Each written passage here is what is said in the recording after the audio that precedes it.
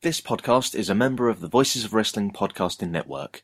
Visit voicesofwrestling.com to hear the rest of our great podcasts, as well as show reviews, columns, opinions, and updates across the world of wrestling.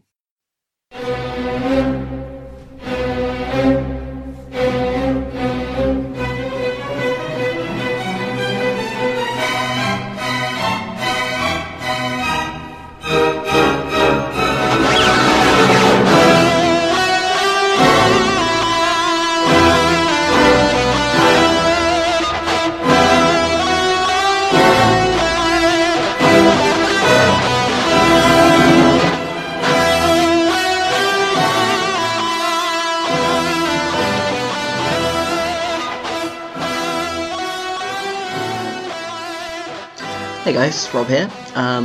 This episode is the Tag League episode of the Brit Wres Roundtable, and, as I'm sure you're aware, it's very late because we were live, and the aim of this was to have it up, last Tuesday at this point, but unfortunately I got very ill after being at Tag League, got that wrestling flu, which sucked, and unfortunately, because I'm the one who edits the podcast, it's a bit late.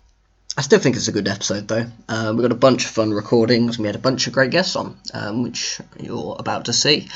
Yeah, the format of this one's basically we did a live recording after each of the individual shows of Tag League, and we've bunched them all together here for this episode. Hope you enjoy.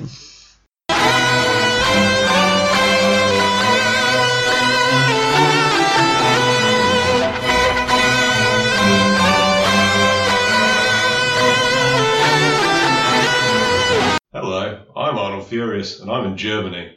And with me in Germany is Robin Reed. Hello, I made it this time. Yes, not in Germany is Ollie Court. He's sat at home feeling sad, but he's going to Japan soon, so that's fine. Also with us is Brother Mort. Hello, guys. From Denmark. He's also in Germany. And we're recording this just after Inner Circle. We've just come from the historic WXW Academy in downtown sunny Essen, where there isn't much crime and there aren't murderers everywhere, which is what the taxi driver said. We're going to talk about the show that we've just seen and how much fun we had clapping and stuff. So we started off with Australian Open against that's an in-joke already. Sorry, Aussie Open against Coast to Coast, which is Leon St. Giovanni and Shaheem Ali? Correct. Thank you. I was not familiar I with had no idea who either of these people Yeah, were. no, I didn't know who they were at all, but I thought they were quite good. Yeah, they were. I think they debuted in Ring of Honor in their Top Prospect tournament, beginning of 2017, and they've just been teamed up, and they're the undercard jobbers for them at the moment, and they've kind of stagnated there from the little I've seen. So them, taking the plunge and I imagine bringing themselves out to Europe to base themselves for a little while to kind of reinvigorate their careers doesn't seem like too bad an idea. They seem to keep borrowing a lot of people from America. They have so many to spare that it's just we'll have these guys. I mean, you say that, the US Indies isn't too too deep right now. Yeah, but there's a lot of wrestlers. There's a lot of wrestlers spread out over a very large space. Yeah, I like these guys. I thought Ali hit really hard, and Leon was the flippy. So, I quite enjoyed them. Oh, pretty entertaining guys, I think. That was my first time seeing them. Yeah, that I think it's all of our first time seeing them. Have you seen them before? Yeah. I've seen them in Ring of Honor. I feel like I recognized the names. Wasn't really sure. Yeah, they didn't leave much of an impression because they're usually in 6-minute openers or whatever. But they were fine here. I thought they were a good foil for Aussie Open, who kind of had their match. They go and tour several promotions doing that match quite regularly, and it worked. It popped the crowd. Yeah, it was a fun opener. They definitely had to win though at Aussie Open because they're in the tournament. Yeah. Coast to Coast aren't. So. My favourite part of this match was when Davis started to lay in the chops really hard. Wow. We were kind of had Volta in our eye line up in the crow's nest. Mm-hmm. And he was laughing. It's always nice to see Volta happy at seeing horrible chops. Or maybe he was laughing at how much worse they were than his. They were quite loud. They were quite loud. loud. They weren't quite Walter loud, but Mark Davis is in some ways kind of a mini Walter. Yeah. A recurring theme of this show is that everyone worked really snug Yeah. and just kind of laid them strikes in because you can't really fake it with that many people like right up against the ring. So they all work really, really snug. Yeah, we should probably kind of cover the venue in a bit more detail in case we've got new listeners who haven't listened to. It's a box. Yeah. It's a very small box. You've got maybe 6 foot the one side of the ring and probably not that the other side. Yeah. It's very small, so the acoustics are incredible. When somebody chops someone in there, it's just like you get a good connection on it. Like everyone was doing chops just because they knew how great it sounded. Mm-hmm. It kind of comes back straight off the wall straight away.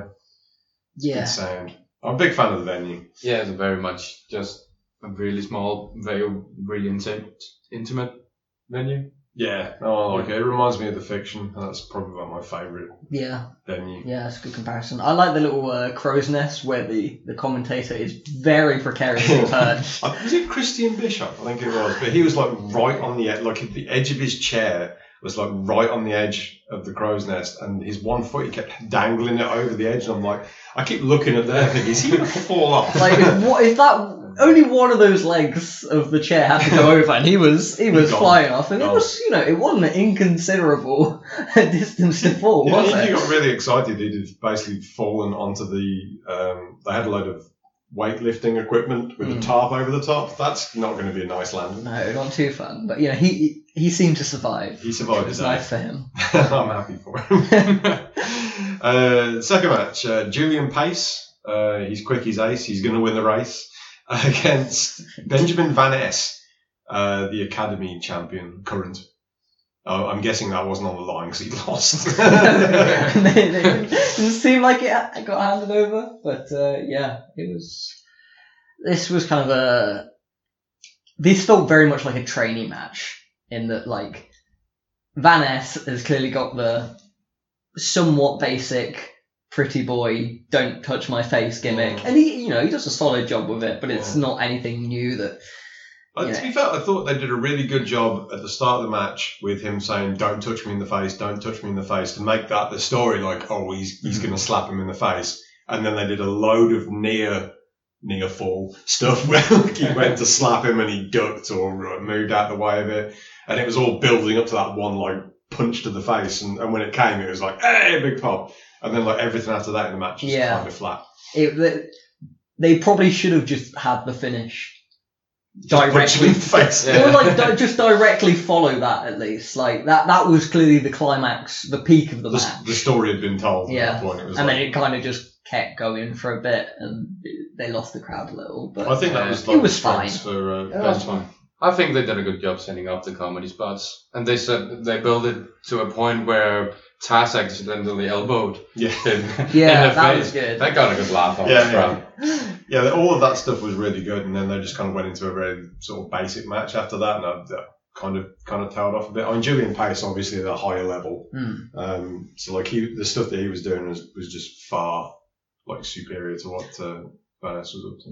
WXW in general do a really good good job of tiering the guys in kind of the kayfabe sense, and that there's a definite a bit like in a New Japan or something, where there's a definite sense of you got some guys at the bottom level just coming out of the academy, and I guess Van Ness is right at the top of that, being the academy champion. But Julian Pace has kind of graduated from just being an academy guy, and he's towards the bottom of the actual main roster, and that having him win here over the academy champion kind of solidified that. And I imagine Pace will probably have a few matches over this weekend, and this will probably be the setup for that, giving them a somewhat legitimate win over albeit a very low champion, a champion in the company. And he managed to do his entrance without running over any little old ladies, which was disappointing, but what can you do? You can't strike gold every time. Third match on this card was Lufisto against Chris Wolf. Hello. You got Lufisto in this match. You were getting really into the strikes issues. They're very meaty strikes. I've always been a big fan of Lufisto. Occasionally her movement around the ring is a bit laboured. You get that every now and again. But when she's on form, I think she's right up there with pretty much any woman on the indie scene. I really like her style. It's like I guess comparable to a Power Junior in like not exactly the same as a Shingo, but that same kind of vibe. I know what you mean. Yeah. But because obviously women in general a bit smaller, she does end up dominating a lot more of her matches. Chris Wolf is very small. Yeah. She's like 5 foot nothing. Are you guys into Chris Wolf? She's very happy. Yeah. I enjoy that. To be honest, I'm not big on like her work when she's trying to work somebody that's at a higher level, but I do like her sort of the matches that she has. It's just I feel like when she was over in Stardom, like everyone around her was capable of just kind of stepping up into a main event like that, and they'd go in with like a Mayu or Shirai or someone and just go out there and have a really good match. And I just haven't seen that from her. Yeah, I think she's a solid wrestler with a character's great. A character that's great and in a lot of ways can cover for her maybe not deficiencies as a wrestler, but lack of strength as a bell to bell. But where you do kind of when you put her up against someone like a Lufisto, who is kind of almost she's got a solid character as kind of a bully, but she is, when you think of her, she's more of a pure in-ring character. So the mix there wasn't quite perfect, I don't think. A clash of styles. I think like you saw Lufisto trying to have like a star rating match at times, and that's not really what Chris Wolf is there for. At least at the moment. Yeah, I've always thought Chris Wolf a good character wrestler, so like it's kind of like in that Martina sphere, but like better. She's very much the character is supposed to be like a lower mid-carder, but she was in Stardom. She pretty much always took the fall and almost never won. And in that sense, I can believe her character and think it's entertaining because you go in expecting her to take the fall. But let's say that if she was supposed to be a top player at some point, then name's gotten bigger. That's the problem. Like, so. But she still also takes the falls all the time. Wherever she works, she doesn't win a lot. No. And in that sense, I can believe it because she does her comedy and she does it well. And she was very over. So and it's over. So she's probably right up there with anyone on the show for the level of overness. Yeah. So I think what she does very well. That's fair. We can move ahead to Fred Yehi against Yehi. I'm doing it on purpose. I'm doing it on purpose, so you didn't do that. But, him against Tim Thatcher in Tim's house, and he came out to David Hasselhoff.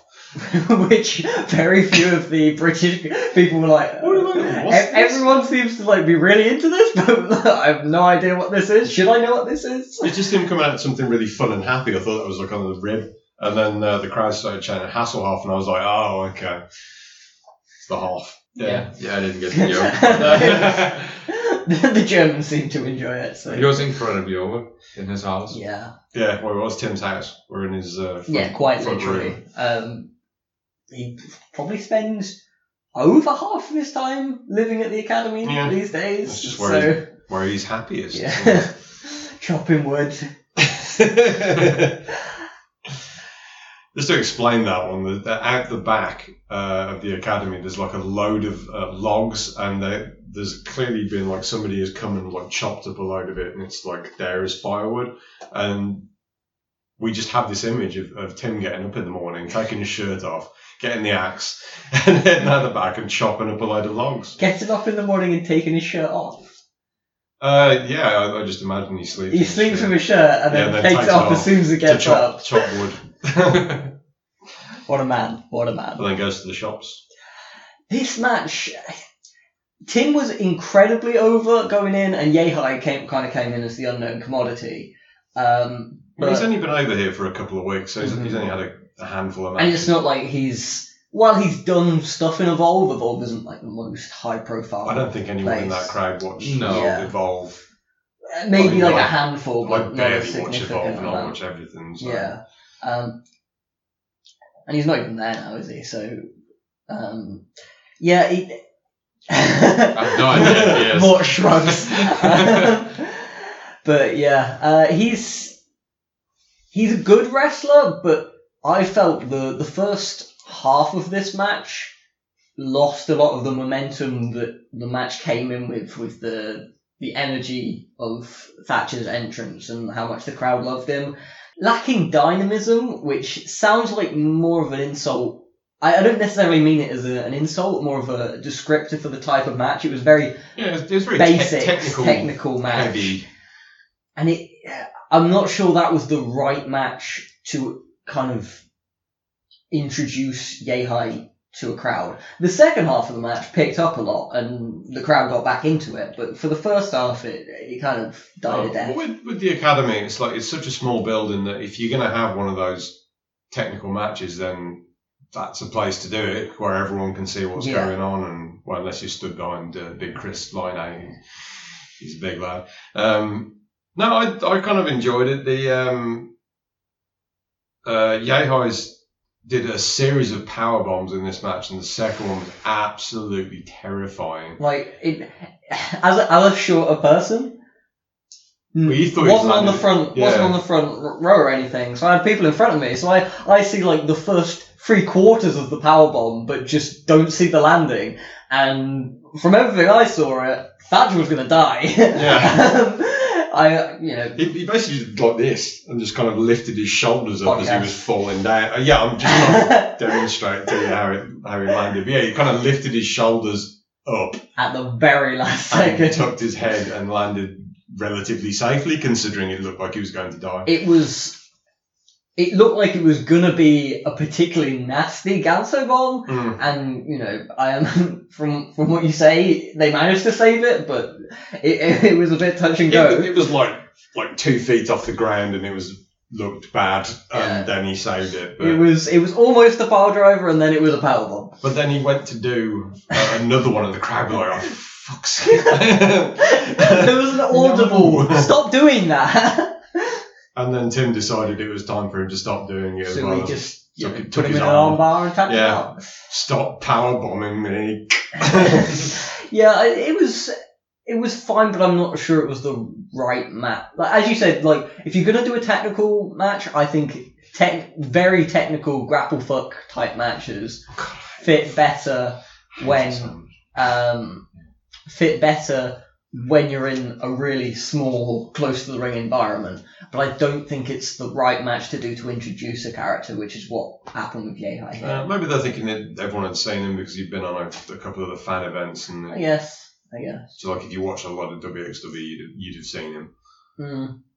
I always kind of think of Inner Circle because a lot of people, especially non-Germans, like people who are travelling considerable distances for WXW, for both 16 Carat weekend and World Tag Team League weekend. Not all of them follow the promotion super closely, but WXW have got their weekends, their festivals of wrestling up to the level where, and they do a magnificent job booking them in that you almost don't need to be following them to get a huge job out of them. So I always do get the sense that there is a crowd that are at Inner Circle that don't necessarily follow WXW. And for that, I kind of always see it's a chance it's a first step of getting them over for ahead of work with LAX. And EYF.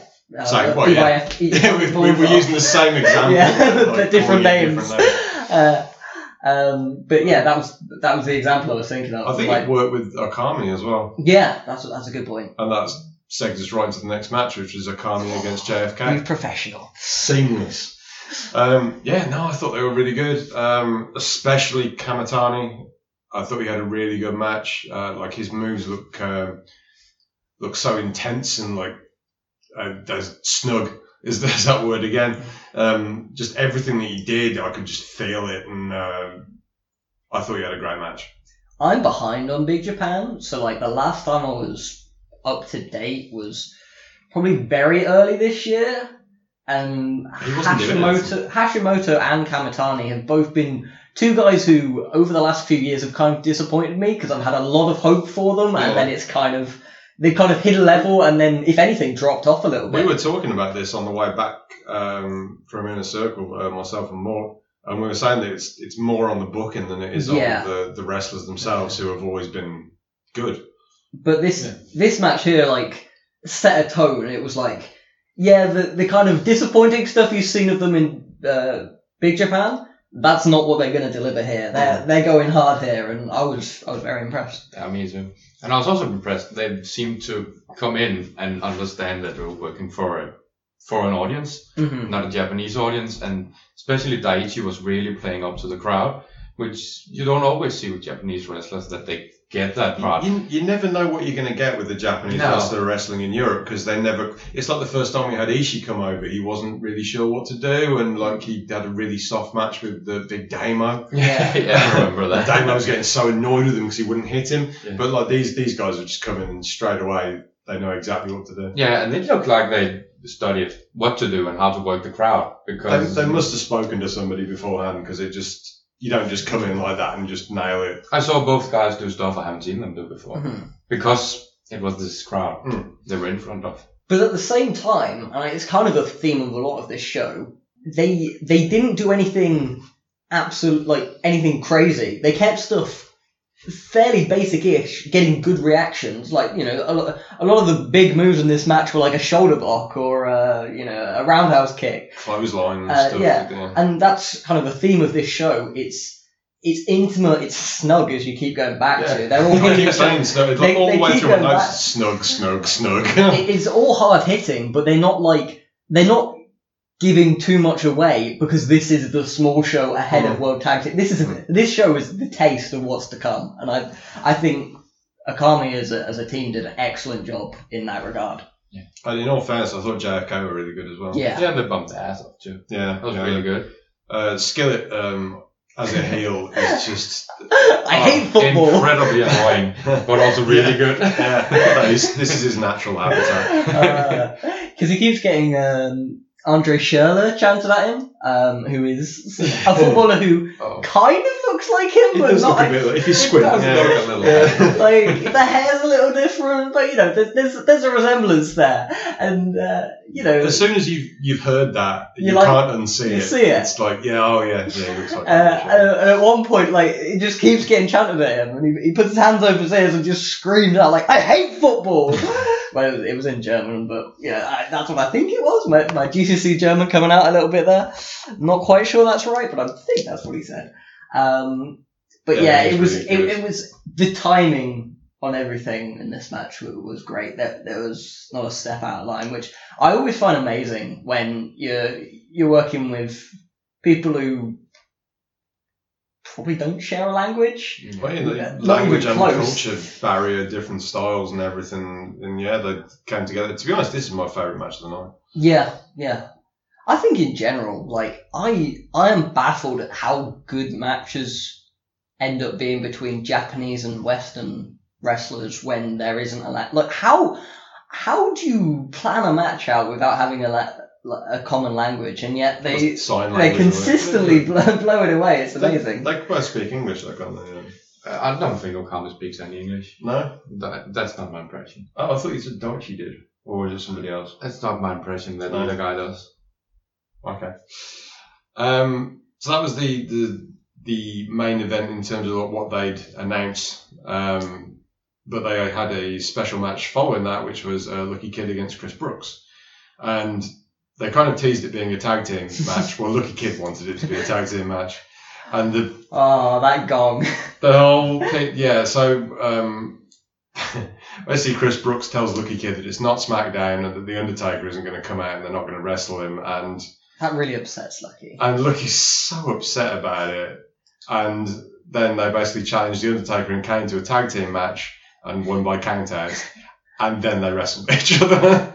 But they did the whole... Because Chris is kind of like rolling his eyes. He's like, oh, fine. Right, how about...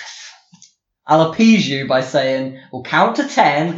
If Undertaker and Kane aren't out of here by the count of 10, then, we'll have won the match, and then we can actually get on with the singles match.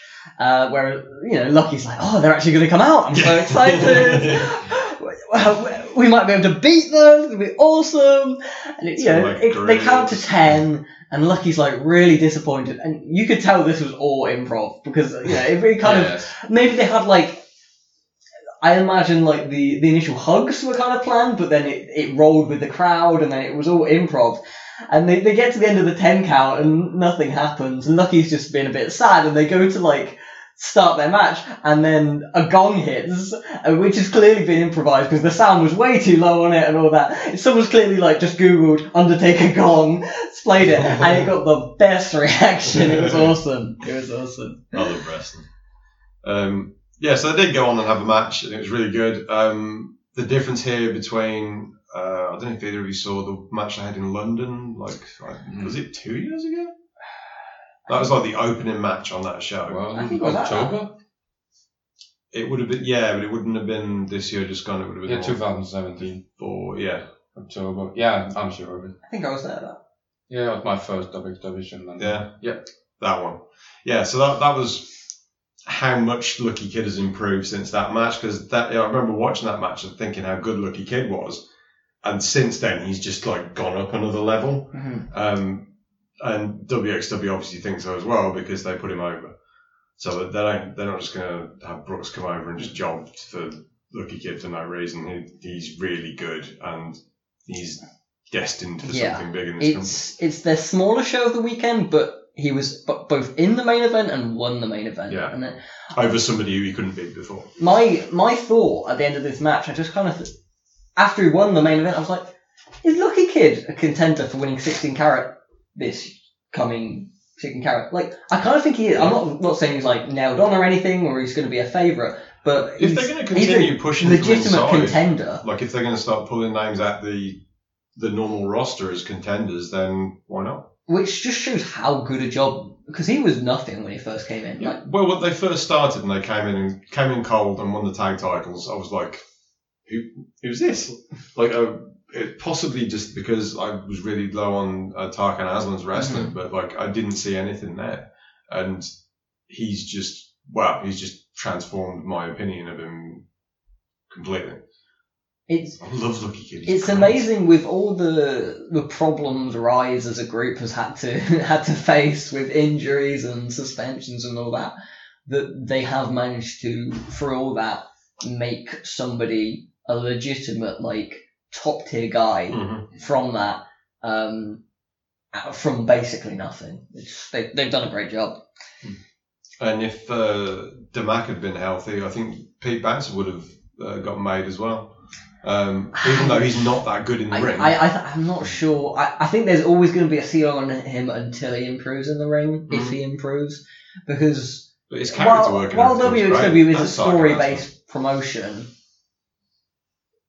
none of their top guys can't work matches. That is true. You would, like, Tarkan Aslan has done solid character work, but, he ain't going anywhere, is he? No. So...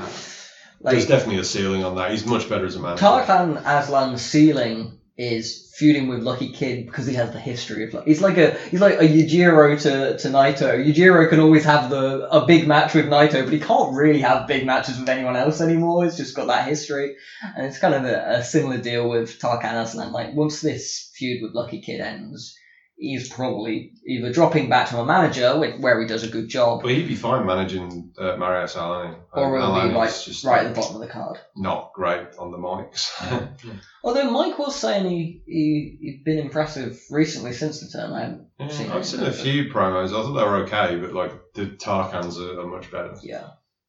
And we've kind of gone off track a little bit there. But yeah, that was Inner Circle. So that's our first show of the weekend. Only 4 to go. 5. Are you counting the shotgun? Is there another one? Oh, okay. Yeah, so there's quite a lot to do. Oh, is there still a shotgun taken? Yeah. Yep. It's gonna be one shotgun XXL episode thing. And we could say goodbye to shotgun. Well, oh yeah. Not that I ever watched it, so yeah. It was I'm good just though. jumping on the bandwagon. You're terrible. Look, Okay, so very yeah, behind. we'll be back later with some interviews and stuff, and we'll be talking about whatever shows we're at next, which is what Tag League Night 1.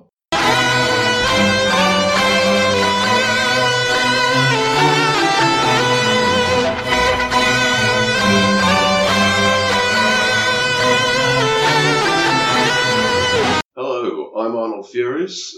We are still here in Oberhausen. I'm with Rob. Hello. And nobody else, because everyone else is either hungover from bowling or they've gone for breakfast. Mm-hmm.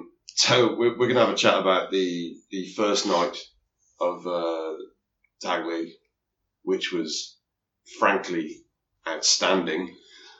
It was very good. It was very good. Night, right? Yeah.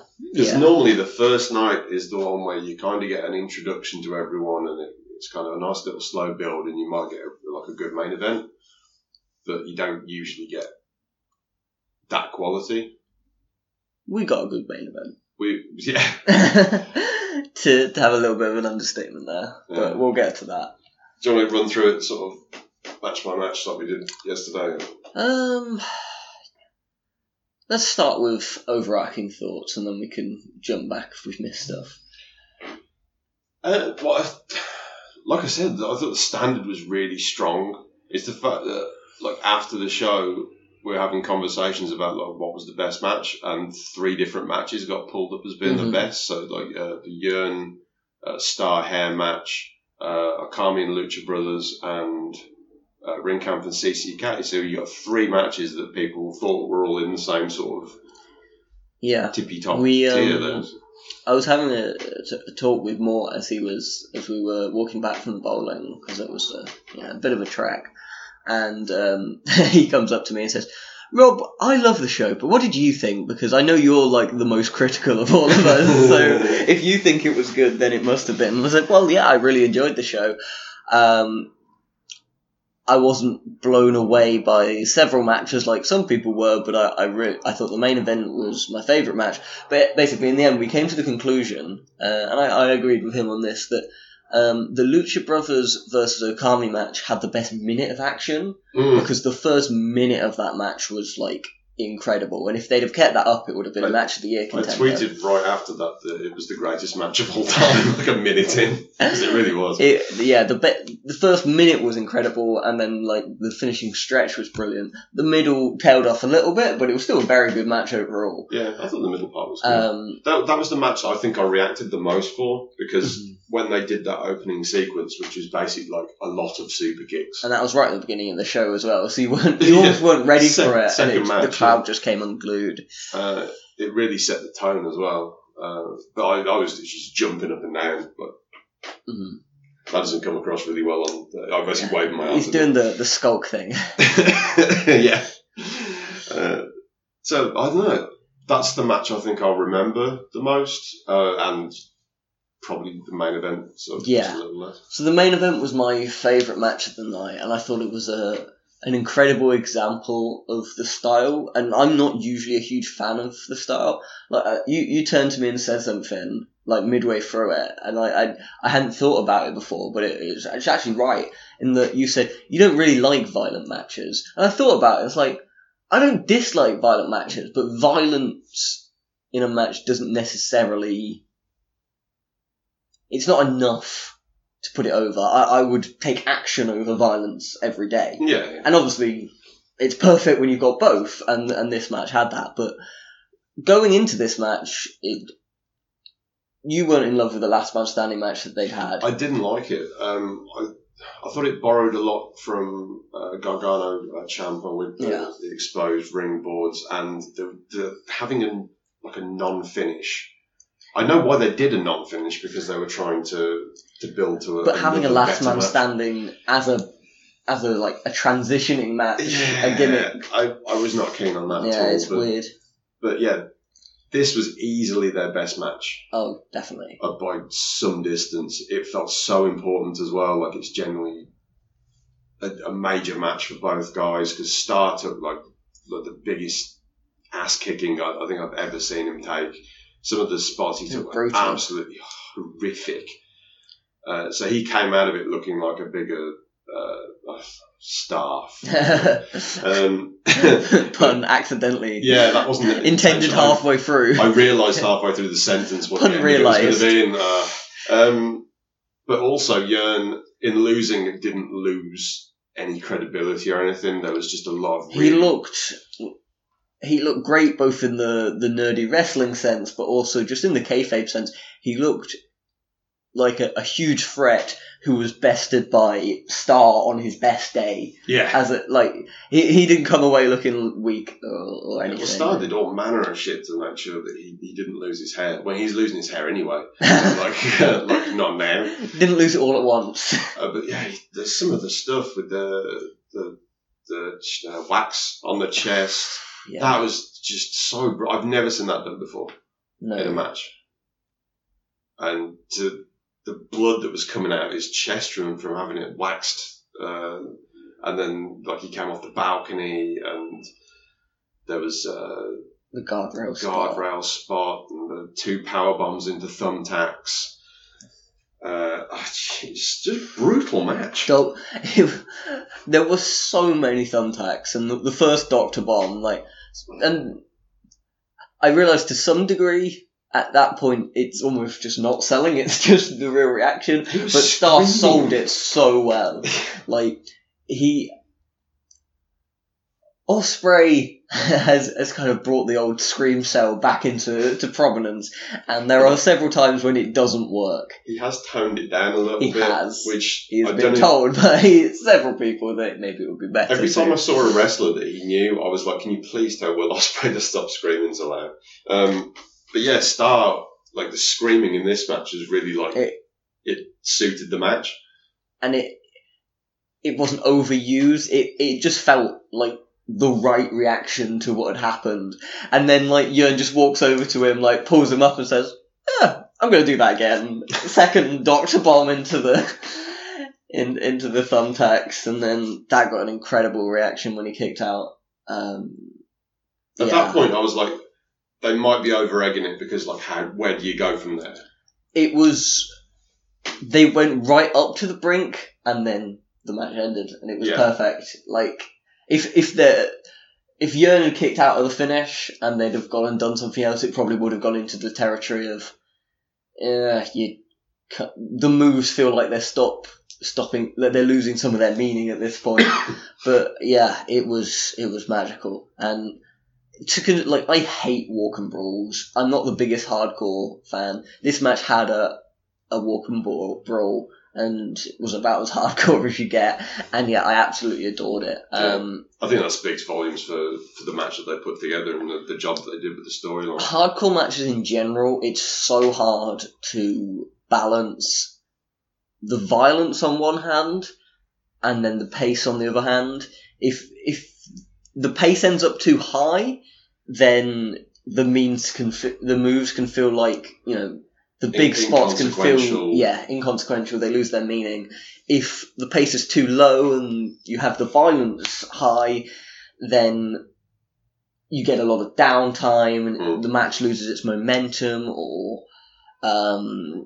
It's a fine line to walk, but I think they did a really good job of it. And it's very easy the walk and brawl was a bit too long, but then they had to get from one place to another to get to the next spot. So yeah, they had to. It was necessary for the balcony dive. Yeah. And the spot with Sebastian Homickel as well, where I thought Jörn was trying to throw him over the balcony. Because at the start of the show, I don't know if this is going to be on tape, but Jörn kind of attacked Homickel with the clippers. And took a piece of his hair out. Before, what was his name? The old champion who had cancer. Carsten Beck. Yeah. He unplugged them to save him, so we just got the little bit from the front. Little to be fair, you couldn't actually tell that he'd had it done to him. I walked past him really close a couple of times, and I was looking to see if I could see where the hair had come out from. You gimmick the hair, or you stick a little patch of hair on and then just pull it off. But he sold it well. It was a fun little spot. The walk and brawl was the worst part of the match, but by the end of the match you weren't thinking of it. Yeah, because it was right near the beginning. And they did a whole bunch of really violent stuff. And it felt necessary, and it didn't really drag the match down. And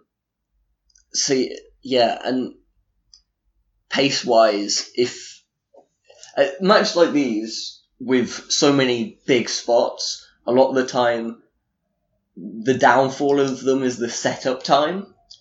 But I thought all the big spots, they managed to work in quite naturally without it feel like set up spot, do big spot, set up next big spot, do big spot.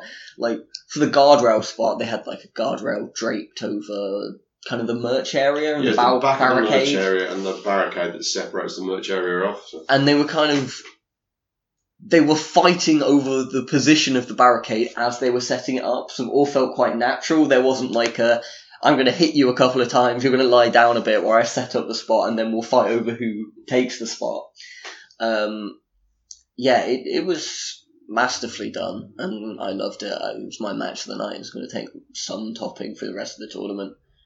I quite enjoyed the crowd being split as well, and it was very much the Brits and the Irish being like pro-Jörn, and the Germans being pro-Star.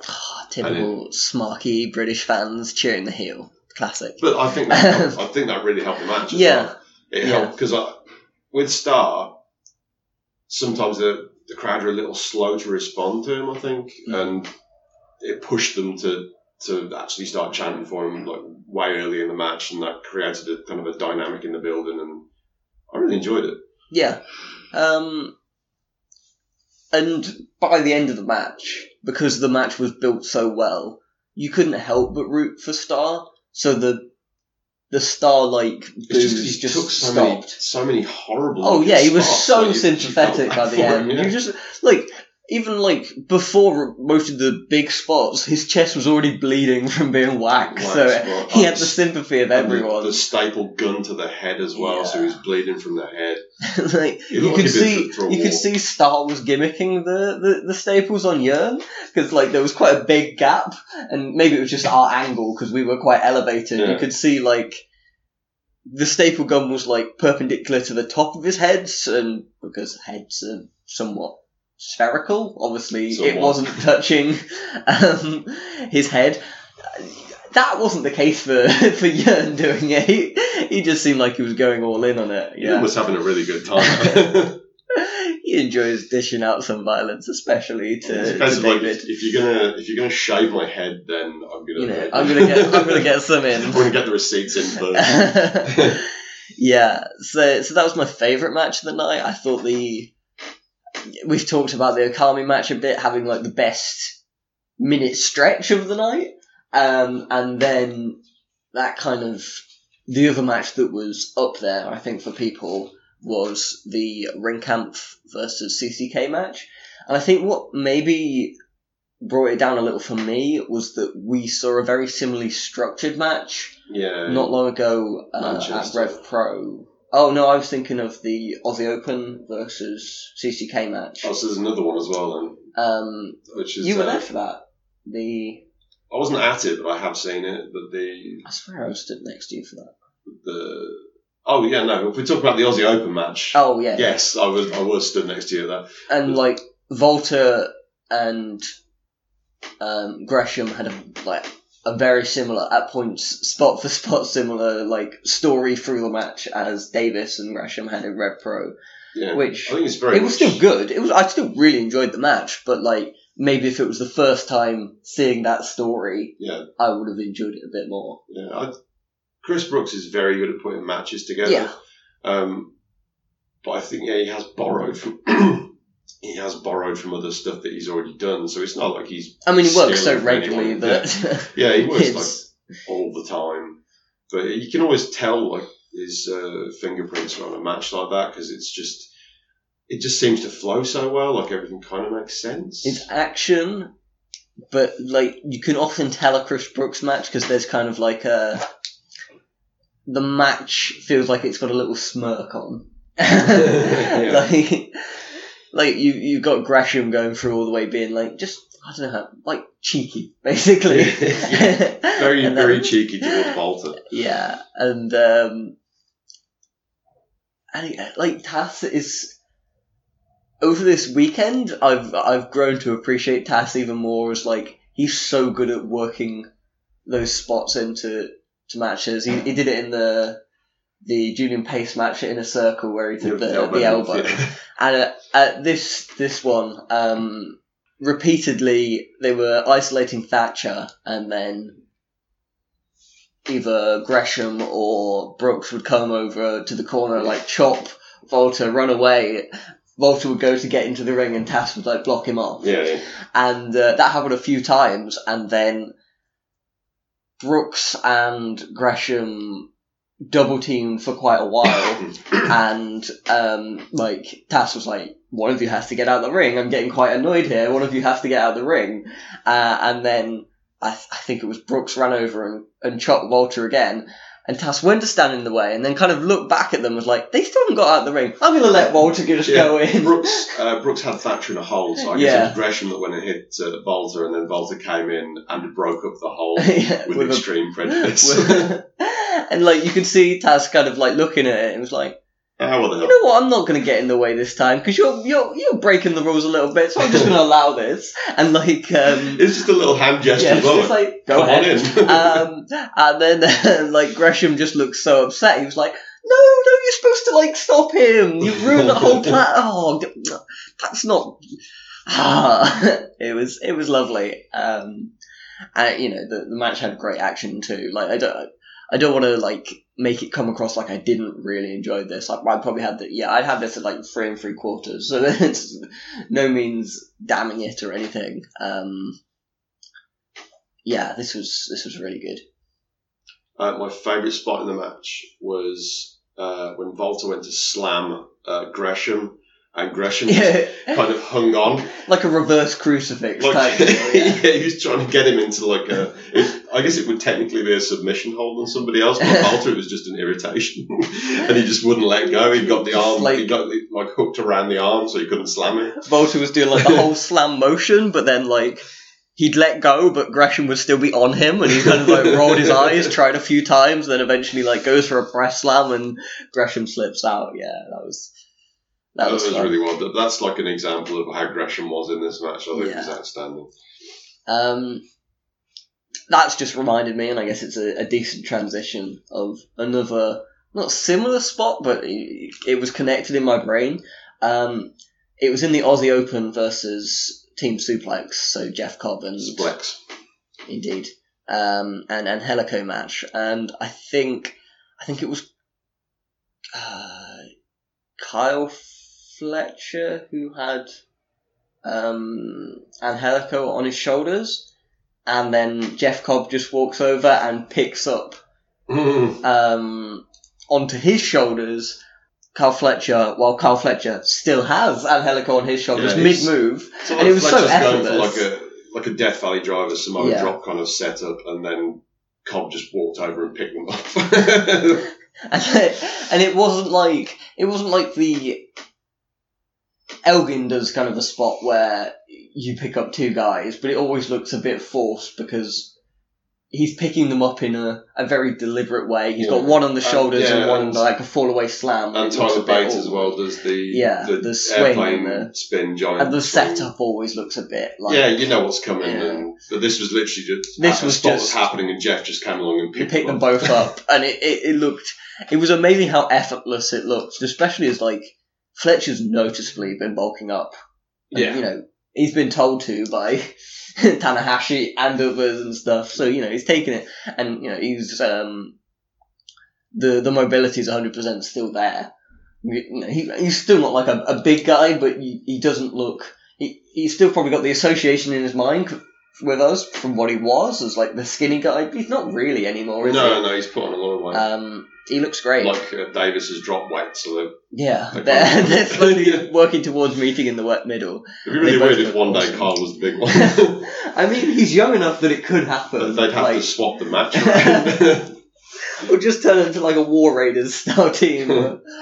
That was another fun match. I didn't think it was on the level of some of the other tag matches. No, it was pretty. I thought Angelico was probably the weak link in it. Yeah, I think that's kind of a pattern at this point. Yeah, everyone else was kind of real slick with what they were doing, but Angelico was still a little bit clunky with like running strikes and stuff. Like he keeps doing running knee. He keeps doing flying knees, and I'm like, you can clearly see it's not where it needs to be. he kind of, I guess I'd describe it as like his flying knees feel like they're floated. Like they not only do they not connect, because, you know, they're not supposed to connect, obviously, but they feel like it looks like they slow down a lot before they finish. Like, they're going fast at one point, and then, like, as he's within, like, a foot of someone, they're slowing down to a snail's pace and then stopping, like, half a foot away. Yeah. And it's like, he did that a couple of times. It could have been made worse again by our angle, because when you're elevated, I think, like, misses are always more obvious than when you're on the floor, but that doesn't necessarily completely excuse it either. Yeah, I think he's got to work on that.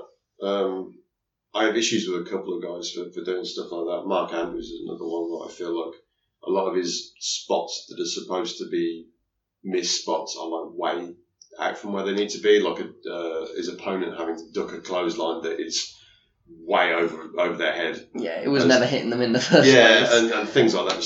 Which is amazing from someone the height of Andrews. Yeah, but he swings up. Yeah. He swings up and goes over people's heads. I don't know why I just started having a go at Mark Andrews in the middle. You get the feel that, like, once he did it at his regular height and someone tried to duck and he screwed it up, and ever since then he's like, I'm going to make 100% sure I'm going to swing vertically. With a missed spot, I always feel like it has to look like it was going to be something. Yeah. And quite often you're like somebody coming off the top rope and like into a choke slam. Or the guy on the floor puts his foot up and you just kind of jump and like what were you trying to do there? Like what move were you doing? You were doing a jump stand next to them and what? And then what? Stamp on them? Was it a super Tarkan Aslan? Oh, that should be Tarkan's finisher. He should just like jump off lean the top into rope it, and stomp on someone. Not like a double foot stomp. Jump, land, then stomp. Yeah. That would be perfect. I think it's made even worse by Angelico because his offense is quite strike based. Like with Andrews, it's mostly high flying, so it's not like a big part of what he does. With Angelico, like a lot of his big moves are either kicks or knees, and they don't always look the best. He's surprisingly tall. He is. Like, I didn't realise how tall he was until he walked past me the once, and I was like, oh, you are actually like a wrestler-sized wrestler. Because I always thought he just looked really small because he's kind of skinny, but like he is just tall. Lanky, yeah. This is a good match though, like, but if there's one team in this tournament who I think will kind of be in their match will be the least favourite match of every night, it's probably going to be Suplex, I'd say. Yeah, and I don't think any of that's on Cobb either. No. Because Cobb's fun. Yeah. He kind of gels well with people, and like his power spots always work with other people. In general, I've never been a huge fan of Cobb's like singles work, but I think he works really well as a tag wrestler. Yeah, I think in singles sometimes his flow he just gets mired and I get a bit bored sometimes. Yeah, he's well suited to the hot tag, basically. Being a House of Fire, a couple of amazing double team moves where he's throwing two people around at once, throwing one person into another, throwing his partner into other people, and that sort of deal. So yeah, this is a good spot for him, but Angelico, like, just in general, his work hasn't been impressing me. I mean, he's not shite or anything, but like, no, he's fine. He's tier but below a lot of the other guys that we like. So. No one else in this tournament is just fine. So by virtue of that, he kind of stands out on the lower end. But you know, he's not having. You know, this wasn't a bad match. I think I would have probably had it like 3.25, 3.5 or something. Yeah, that's probably. And when that's the worst tournament match of the night, that's pretty positive for the tournament stuff. Yeah, well, that's kind of where I was at on like a rating, but that's why your ratings always confuse me, because like your top end is squeezed down, so it's like you have like a half a star in between this, like. But there was more than that, surely. Like, I don't know. Well, especially on a show like this, like if it's below 3 stars, then I'm thinking it's at least maybe not fully bad, but at least kind of boring or like 2.5, I think, was like an okay match. Like 2 stars, 2.5. 2.5 is my default rating. So, like, if I haven't paid attention to a match when I'm reviewing it, if I'm kind of exposing earned my attention. Yeah, like if I had to like do something and it's a live show and I've walked away and come back, if you see that 2.5 star rating, I haven't written very much. Probably didn't see the match at all. Or saw the match from a distance while doing something else. Yeah. But this was fine. We're missing a tag match. JFK and Monster Consulting. They've had better matches. This was solid again, like probably 3.5 range. Yeah, I think they very much came in and did the JFK are very good at heat at the moment. Yeah. So they came in and did that match because they were coming off the back of Okami and the Lucha Brothers, which everyone in the building loved that.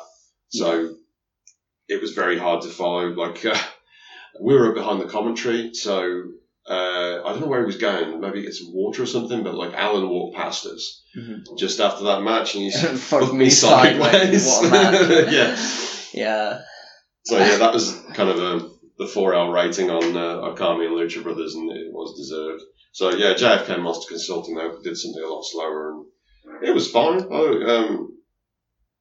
It was fine. Yeah, it was good. Just didn't stand out on this show. Kind of similar to the other match, but you kind of felt that the Aussie Open suplex match, they went out to have a great match and fell a bit short. Yeah. Whereas this match, it kind of felt like it was what it was meant to be. Do you get that sense? Yeah, no, I completely understand that.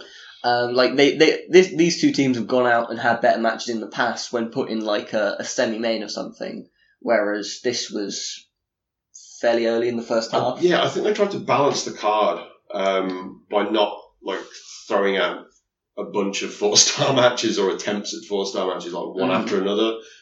So, like for example, opening match was Meiko Satomura and Tony Storm, and it really wasn't very long. It was really short, and they kept it fairly basic. And it felt a bit like an Inner Circle match, and that it was a taste ahead of Femme Fatales. Yeah, it was more a come to Femme Fatales match rather than a competitive contest. When you see like Tony Storm versus Meiko Satomura on a card, you immediately think, "Wow, that's going to be great."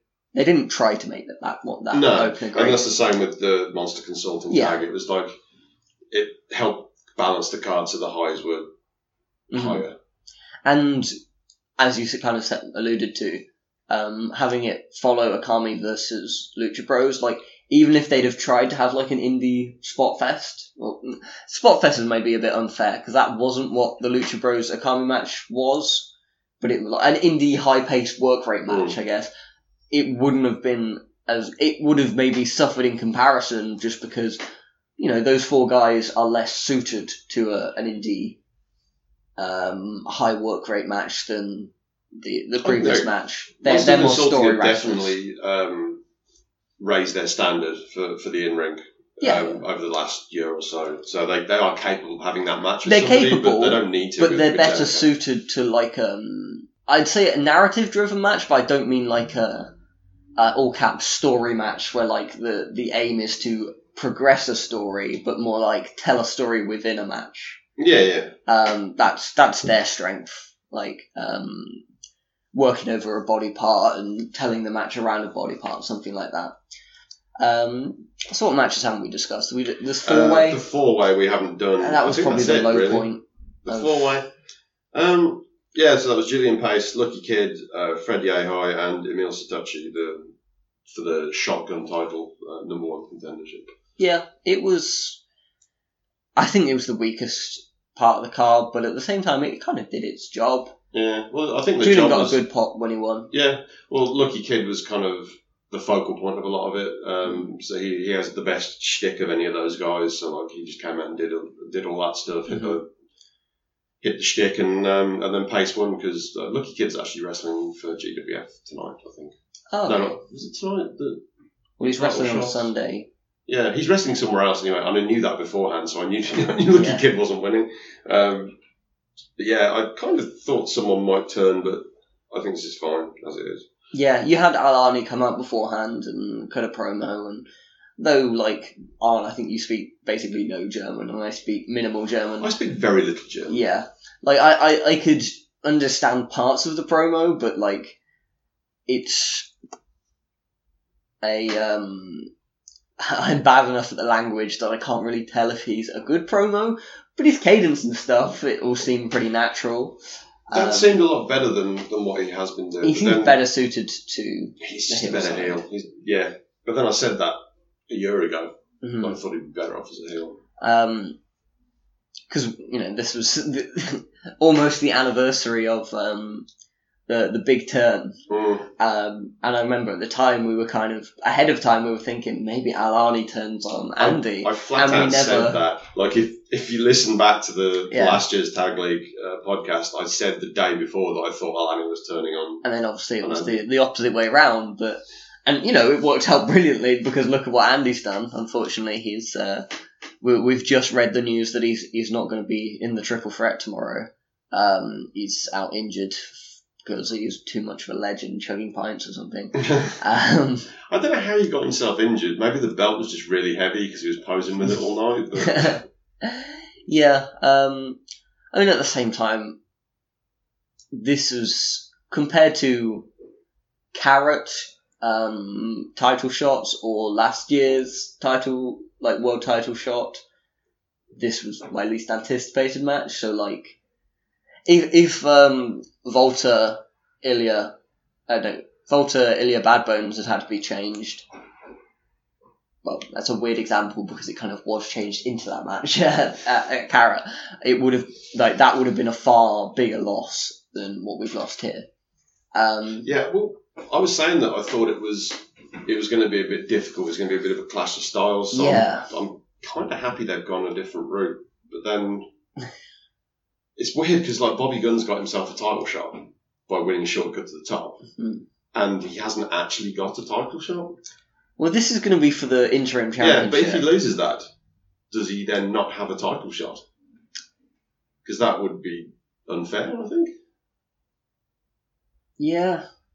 It might be it depends how long Andy's out for, because we don't have much info. If Andy's out for this is very new news, so... We literally, read it, we were messaged it as we woke up, which was not long ago at this point.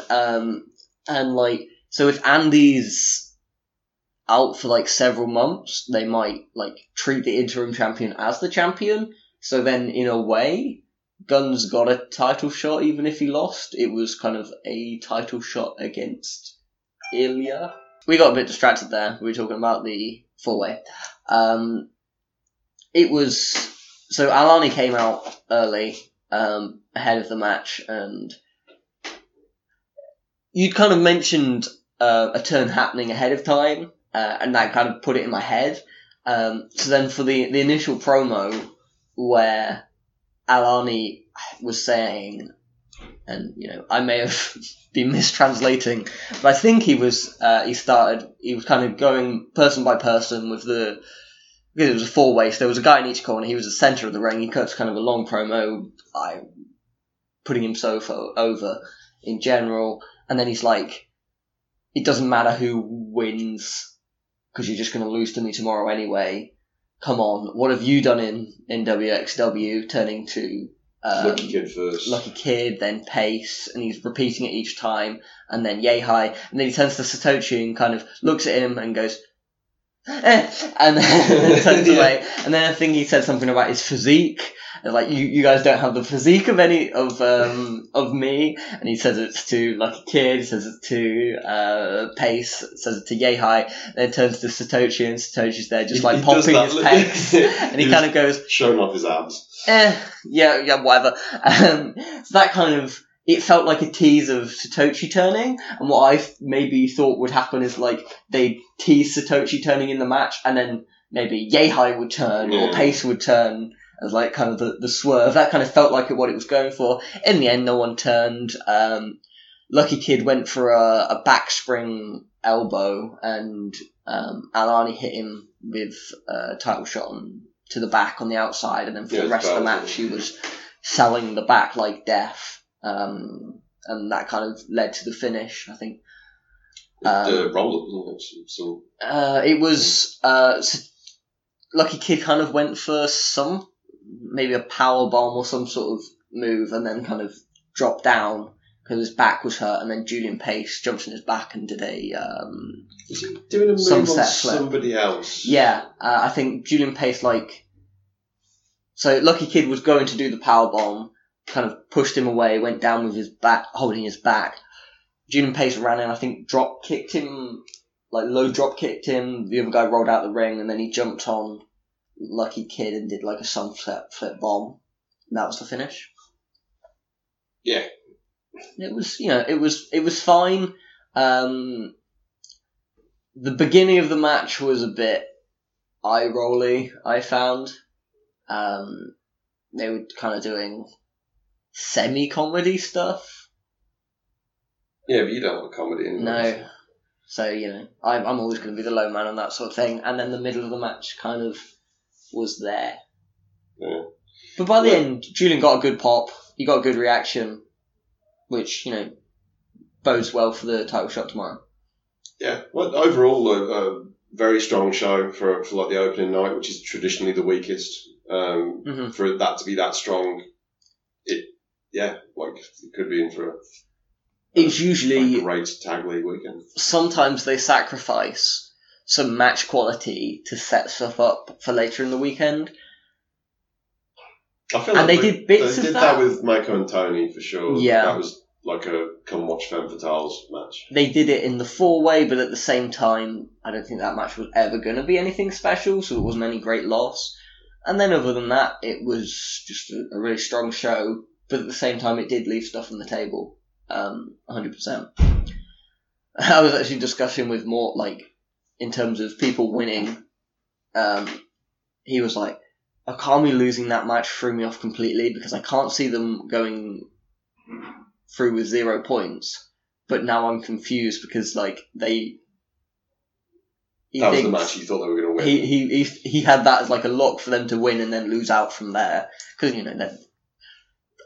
who knows, I guess, but neither of us thought Okami had much of a chance of making the final. I don't really know where they're going. No. It's very hard to read. We kind of came to the conclusion we think Okami might lose their first 2 matches and then spoil Ring Camp. But then we were like, And I think a lot of people came in thinking JFK would make the final. But if JFK make the final, I feel like it kind of limits their opponents. Because if, a JFK versus, who's in the other block? I've confused the block so many times in my head already. Well, who's in the other block opposite JFK? That would be the Ring Camp, CCK, Lucha Bros. So if Okami's spoiling Ring Camp, which we think might be happening, to prevent Okami going winless, then that probably means CCK are going to the final. But there's something about CCK versus JFK that doesn't feel big enough for a tag league final. After seeing that first match, the first series of matches, I can totally see Monster Consulting going to the final because no team has ever retained. But again, does Monster Consulting versus CCK feel right? Either of those teams. Buy into that. I would be into it, but I don't know. There's something about me and Mort were discussing it again, and something doesn't quite feel right about it. It doesn't quite feel big in the way that, Ring Camp versus Monster Consulting, that feels like a tag league final. Ring Camp versus JFK feels like a tag league final. CCK versus... If Ring Camp hadn't won it last year, then I would just be absolutely certain they're winning it. Yeah. I mean, maybe they are just going back to back, but I feel like Ring Camp probably aren't making the final. I've got it in my head that Tim Thatcher is going to have some big singles matches. It feels like it. We were kind of discussing this with I can't remember who it was. It was some Germans the other day. There's a lot of them in Germany. Chock full of them. And Although in Oberhausen at the moment, it feels like half the people are English and Irish. So, but where was I going? Oh yeah, we were kind of talking of like who would be winning the triple threat, and I think we both kind of thought Andy would retain. Yeah, which he has. He's retained. He knows in a where way, the stones yes. are. Yeah. And that. Oh, it could be a fake injury. I don't think so, but like with that promo, it would kind of make sense, right? Yeah. Like an old veteran move, make them think you're not going to be in the match, and then I don't know, turn up midway through and join the match a bit of pressure or something silly like that. I mean, I don't like the idea of a fake injury, but at the same time, it would fit the Andy character. It would be in character because he's a dick, and it would explain how's he got injured? How's he got injured doing nothing apart from smashing pints at the bar and eating at the same place as us. But yeah, kind of going back to where we're going, we kind of thought the direction would be Andy retains, Bobby Guns and Ilya spin off into a singles feud because Ilya needs something to do kind of away from the title. And then we were like, I think one of the Germans asked, well then who does Andy face? And we both kind of answered, yeah, Thatcher. Thatcher's the logical route there. He's entirely over enough for a world title program in WXW.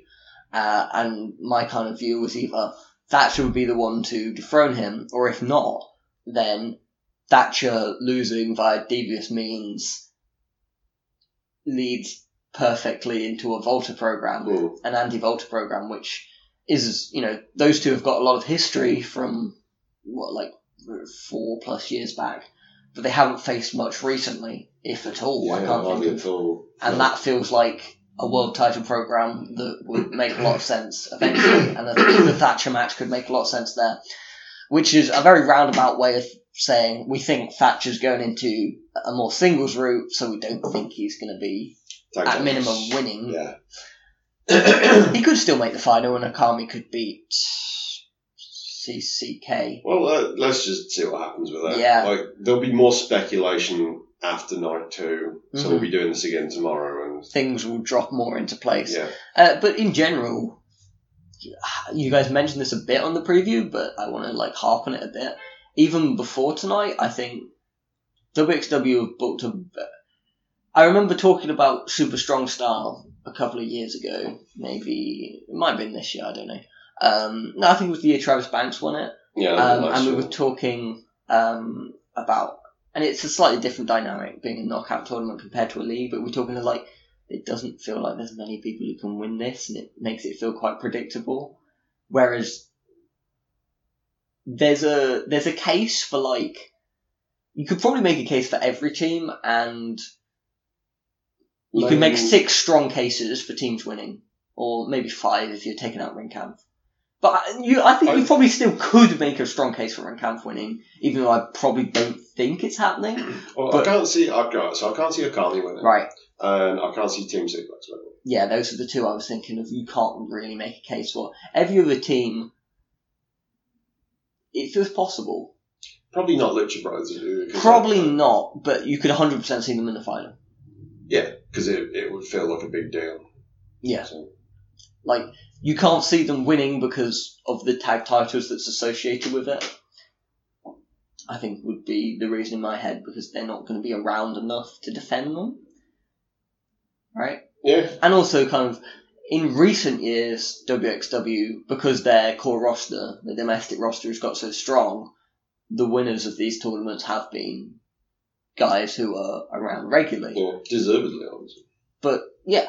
But, you look back historically, you've had a lot of imports win these big big tournaments, so it's not out of the question that an outsider team wins. Yeah, well, I'll be interested to see where they go with it, because like you say, there's a lot of potential winners here, which is, I don't remember the last time I saw any tournament where I could make a case for over half the field. Yeah, really. I think the most even with G1, you're looking at maybe 4 people at the most that I thought might win it. So Maybe stuff like a Bola, because like it's a less structured promotion kind of. Yeah. In that like, That's and because they're fair, bringing in actually. super names, There's a lot of people who can win. But then at the same time, it's almost always a regular. And because, especially in recent times, Bola has been like we're bringing in guys from all over the world, a lot of people who we don't usually use. To be fair, I don't actually remember who won Bola this year, but it would be a spoiler for anyone that isn't getting the if you're ordering like the DVDs. Good point. It would technically be a spoiler. So we won't say. I'm not going to say. But ignoring this year because I don't know who's won. Before that, it's always been like a Ricochet who's there all the time, a Kyle O'Reilly who's there all the time, a Zack who's there all the time. It's not going to be like an Ilya this year. Unless it was, I don't know. I don't think it would have been. No. Like a guy who's they're like big draw in that like he's never been there before and they brought him in first time for Ebola. So maybe even more higher percentage of the field could win here than even Ebola. So yeah, it's props to them. Way off the beaten track here, Rob. Yeah. We need to go and get some lunch. This is very true. So we'll sign off here. Call that a day. That was night one. It was really good. We're fired up for Femme Fatales and night two. And props to the Morton Mark connection for winning the Oberhausen Open. Yes, well done, lads. In a bit.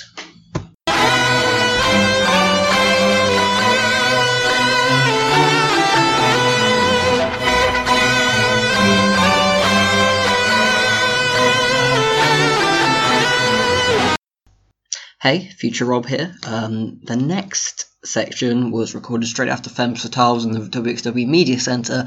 Unfortunately, that takes place very close to the WXW practice ring where some of the guys were laying out some of their matches, so the audio quality isn't brilliant. It's actually worse than I thought it would be at the time. I've done kind of what I can with it, but it's not great. So if it's unbearable for you, just skip ahead 20 minutes and you'll go straight into the World Tag Team League Night 2 discussion.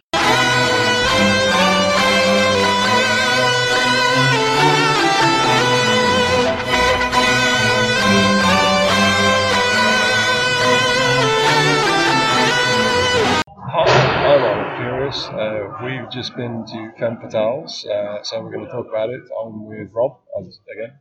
Still me. Still Rob. And we've got a special guest with us, second in this year's Eurodraft, Lee Malone. Painfully close. So close. You only missed out by a couple of votes. Yeah, thanks for having me on. One of them was Arns though, so I also did vote makes for it a bit myself. weird. I did vote for Lee as well, so came off that. I'm not going to gloat. I did my gloating last year. So we've And some of it actually made the podcast. yeah, a lot of it stuff because I went for about 15 minutes. Only a slight exaggeration. But no, it really wasn't quite long. So Femme Fatale, we're really excited about this on paper. The first round matches all look pretty strong, so we're going to just kind of go through them like one after another, chat about it. We're actually recording this in WXW's Media Center. We're actually using it for its intended purpose. And there's like 4 podcasts being recorded around this, so we're trying to do that. So the first match on the show, this is a hell of a way to start it off. Meiko Satomura versus Vesna. I thought I was a bit conflicted by this because when I first watched it, I came in with super high hopes because Vesna is someone who has had 100% hit rate with me in like. I've only seen her in like 4 matches. Yeah, but I've loved all of them. So, and you pair her with Meiko Satomura, who has a very reasonable shout for being the best women's wrestler of all time. That's not an outlandish take. She's in my top 5 wrestlers in the world, regardless of like gender or anything. She's right up there. So when you pair those two factors, expectations are, I guess, understandably going to be sky high. So I was maybe a tad disappointed, but then it came to the end of the first round matches, and I was like, no, that was the best of them still, and it was very good. It just wasn't. It wasn't great. Expectations for it were so high. I've written this down that I felt it was clinical and scrappy at the same time. That's kind of what you get from Vesna, isn't it? Yeah. She brings a rough edge, but you always feel like she's completely in control. Yeah. But that's basically how I felt about it. It was clinical and scrappy. It was actually my first time to see Wesley in person, and I enjoyed it. I thought it was pretty good. Fairly hard hitting.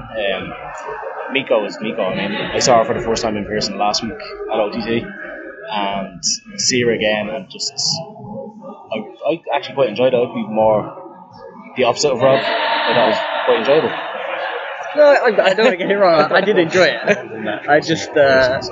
I'm just very grumpy and had high expectations, which is which is fair enough, I think. His natural state is grumpy, so that was virtually a positive.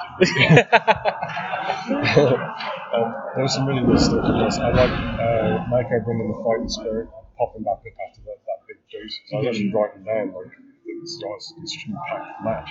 I looked up and Mako gone from taking this big boot down. Yeah, right. For a podcast. Yeah. Again, podcast, but I did a full fire up face. Fire up face. Fighting spirit on. And I really liked Vesna doing the big backsplash because Mako's made of muscle, so she can take pretty much any of those tight spots. So she just threw herself straight into it and came down with all the weight, bounced off. So now move on. Yeah, like I said, very good though. Very good opening match. Best match of the first round, I think. I would agree. Yeah. We've got next match is Audrey Bride from Hungary against Lily McKenzie. And during this match, Gary, Irish Gary, said that Millie had not actually won a match in WXW before this one. Like she hasn't been there too long. I know she hasn't wrestled very much, but I had probably thinking about it. I don't think she has. But she has now because she beat Audrey Bride in this one. Bride's somebody who has been on my radar ever since we did the first Euro draft because we were really short on European women to talk about, and I went looking for somebody else that's obscure. Yeah. So I watched some of her Hungarian stuff a few years ago, and I just thought she was too rough to be included. But that was 3 years ago. Yeah, but she's a lot better now, and it's really pleasing to see that she's been given an opportunity, after going out of her way to improve herself. And it's the same with Killer Kelly. Kind of, you can get somebody from a smaller market moving into a bigger one, a big fish in a small pond, moving into the larger pond and get a chance to kind of match up with more experienced and better wrestlers. I thought she did a decent job. I thought the Killy Kelly comparison was very apt because it did have the feel of, especially seeing Kelly again in this tournament for the second time, it had the feel of that Killy Kelly is her a year on. Yeah. And that's, the direction she could take. If she really throws herself into it. She throws herself into it, and, she has to get fortunate in that, WXW have featured Kelly quite heavily over the last year. Yeah, well, Kelly moved here, so it's kind of a bit different. If Audrey wanted to, she could get to working here. This was my first time seeing Audrey, and I was impressed, but you could also tell why this was her first time on a big stage, because there were little things like she moved around the ring quite tentatively, I thought. She was much worse at that 3 years ago, so she has improved a lot, so that gives me confidence that she's going to keep going. But little things like her being whipped into the buckle, she'd run and then slow down before making contact, and then kind of just stand next to the buckle and lean on it instead of hitting it, that sort of thing. There was a DDT she did, which seemed to be almost in slow motion. Yeah. And I mean, look, like you say, if she's only breaking out now into bigger places, you can see that there is potential there. But she does come from Hungary, which is not exactly a massive wrestler. So it's might be slightly better than Portugal, but she's not really had a lot of opportunities so far. So it's nice to see her give a chance. I thought Millie was really good. She's always really good. Yeah. It's funny that someone as young as Millie, and in terms of matches, she's probably had more matches than Audrey, but in terms of time spent, she's way more green than. I like the fact that she's now starting to get international exposure because she's scoring. Which is crazy, isn't it? It is. But like she's got booked for Sendai Girls in Japan, but she probably could have got booked for a Japanese booking last year, but she wasn't on. But like, reasonably, we probably should be speaking about Millie the same way we talk about Bri, but she's just such an amazing, like, super rookie or whatever that she's way past that level of talk already. I think this is very much down to Travis Banks. He spent a lot of time with her. He's made sure that she's ready for any match that she goes into. Because he's doing agent work for Progress while he's been off injured, so he's very good at laying out matches and stuff, and making sure that you don't show weakness and that you accentuate your strengths. And that's very apparent, like in a lot. Maybe not for himself. But like he's good at doing it for other people. Like, it might be one of those things where he's a wrestler. But I think he's a very good wrestler, but he's a very, very good trainer. It might be one of those things where it's easier to see like weaknesses in other people. Like when you're writing a piece for yourself, it's hard to spot your own spelling mistakes. But someone else reads it and just goes, "Yeah, how did you miss that? How did you miss that sort of thing." But yeah, this was good. I was a bit confused because like she's dressed and her Titantron is very Kill Bill, right? Mm-hmm. And yet she doesn't wrestle. Like that didn't seem to be the gimmick when she was wrestling. Yeah, it's just the look that she's going for. It's a bit of a weird mixed message.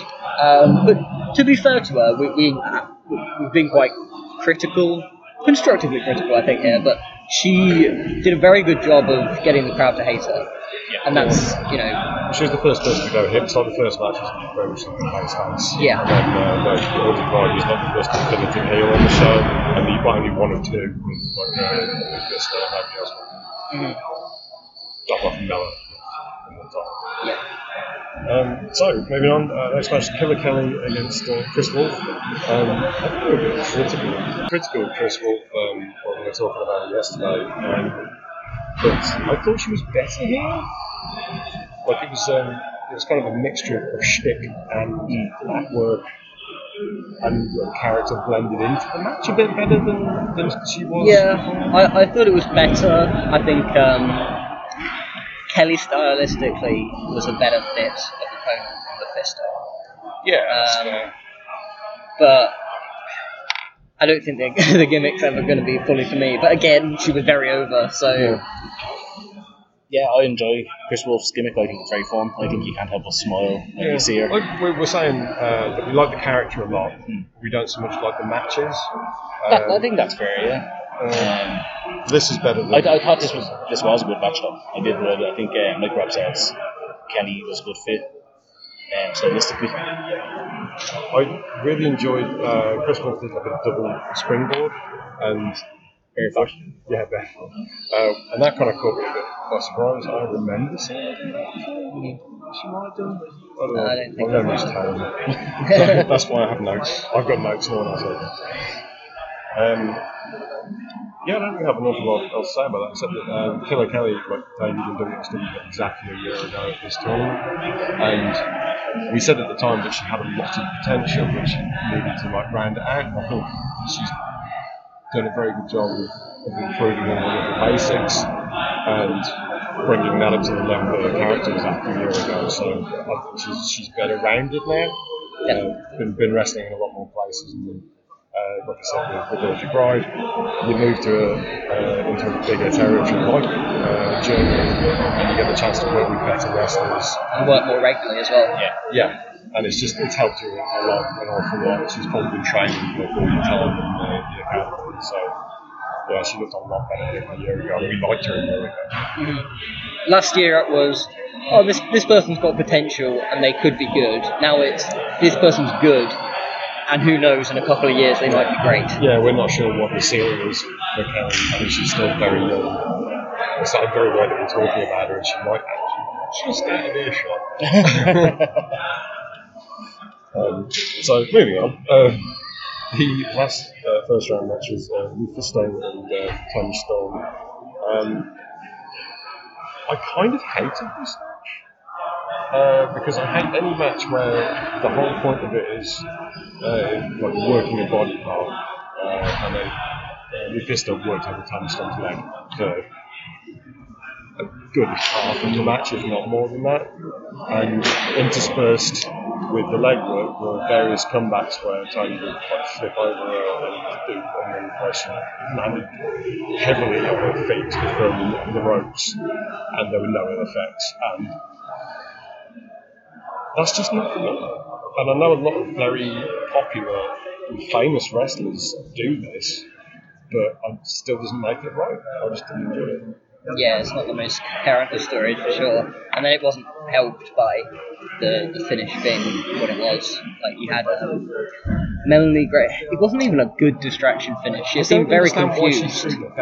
Yeah, she passed the belt to Tony, and then Tony kind of looked at it weirdly, put it on the floor, and then, like, there was an awkward pause for a bit, and then... Was she saying, like, you're the champion of 8 or something? It was very strange. Like, if you're going to do a distraction finish in the first round of the tournament and you're not going to do any else, then I can live with that, but this wasn't even a good distraction finish, was it? Although the burning driver that Lufisto won the match with was crazy good. That was the one highlight of the match. I thought their spot work was fine, but I just didn't enjoy it as part of the overarching story of the match, which was about the leg work, which didn't go. Except when she kept going back to it to kind of draw attention to it. Like, well, don't forget your legs, Tony. Don't forget your legs. Tony never actually sold him. Yeah. She just kept tumbling and rolling. Kept Ibushi in it. Yeah. So I didn't like that. Yeah, no, I have nothing to add to that. The running hammer or running driver or drop ball was definitely the highlight of the match. Yeah, because it was like, I think it looks even better than most burning hammers that Kobashi doesn't do, because when it happens on the indies, it's basically like a reversed attitude adjuster, right? They land flat, whereas Kobashi, you would always land kind of somewhat vertically, and that would be the awesome part of it.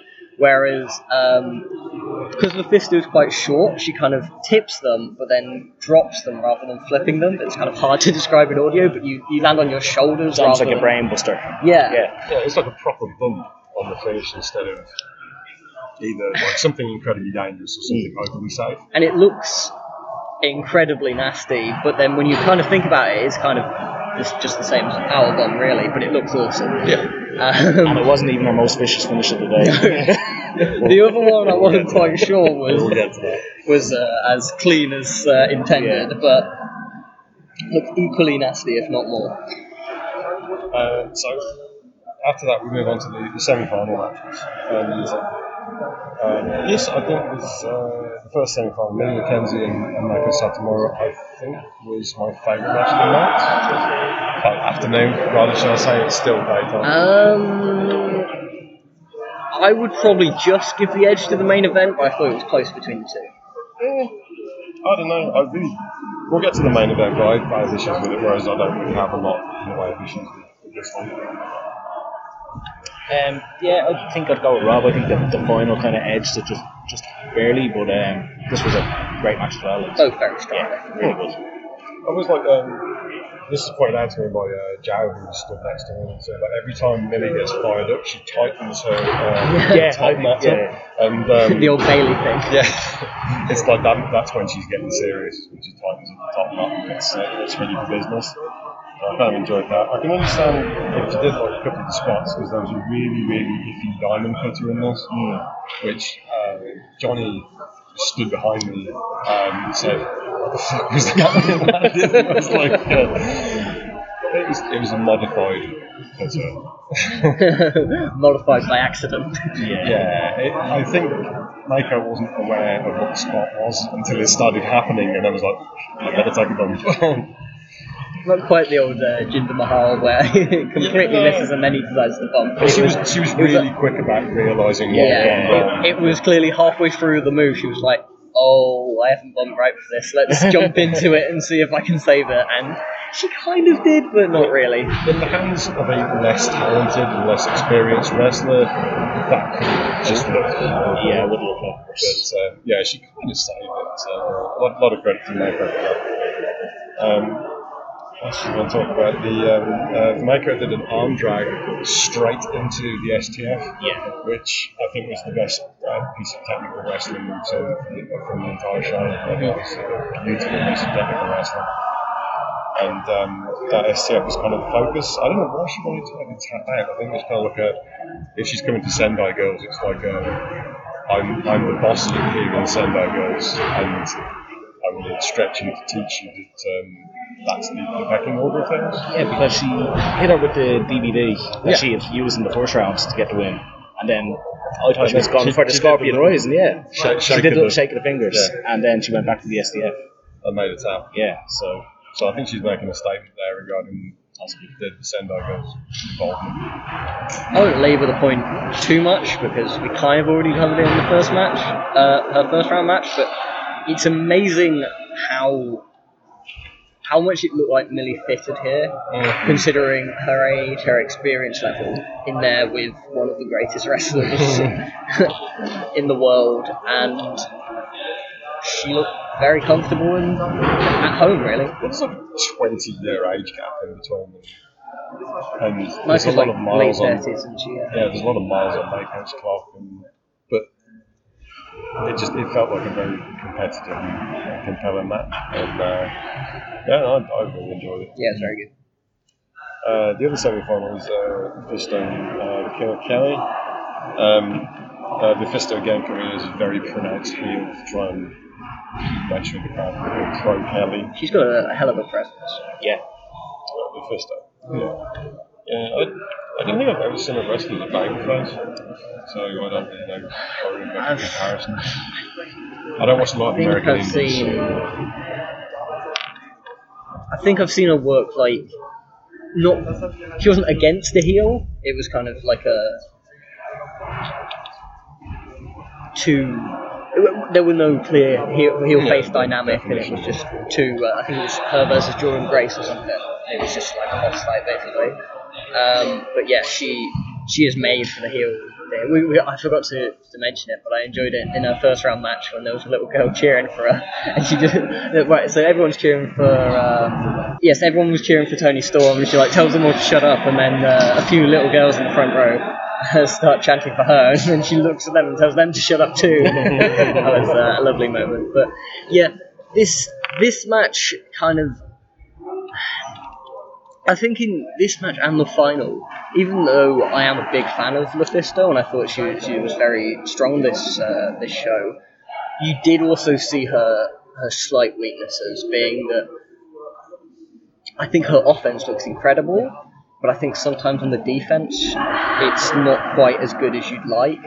Like, for example, a lot of the time, both here and in the final, she'd take a big kick, and she'd take a bump, go down, and then pop straight back up, but then go wobbly legged and sell wobbly legged. And I just thought that was a bit of a weird.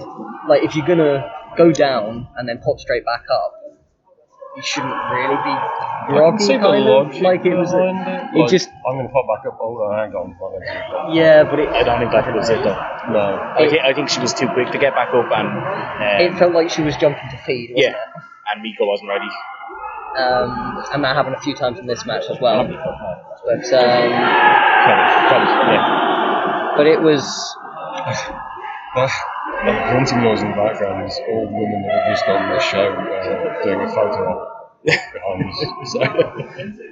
If you go slightly quieter, you won't know why, especially when we're being critical. Push tones. But again, I didn't think it was on the level of the semi-final, but I did enjoy this. This is the semi-final. The other semi-final. Oh, the other, yeah, okay.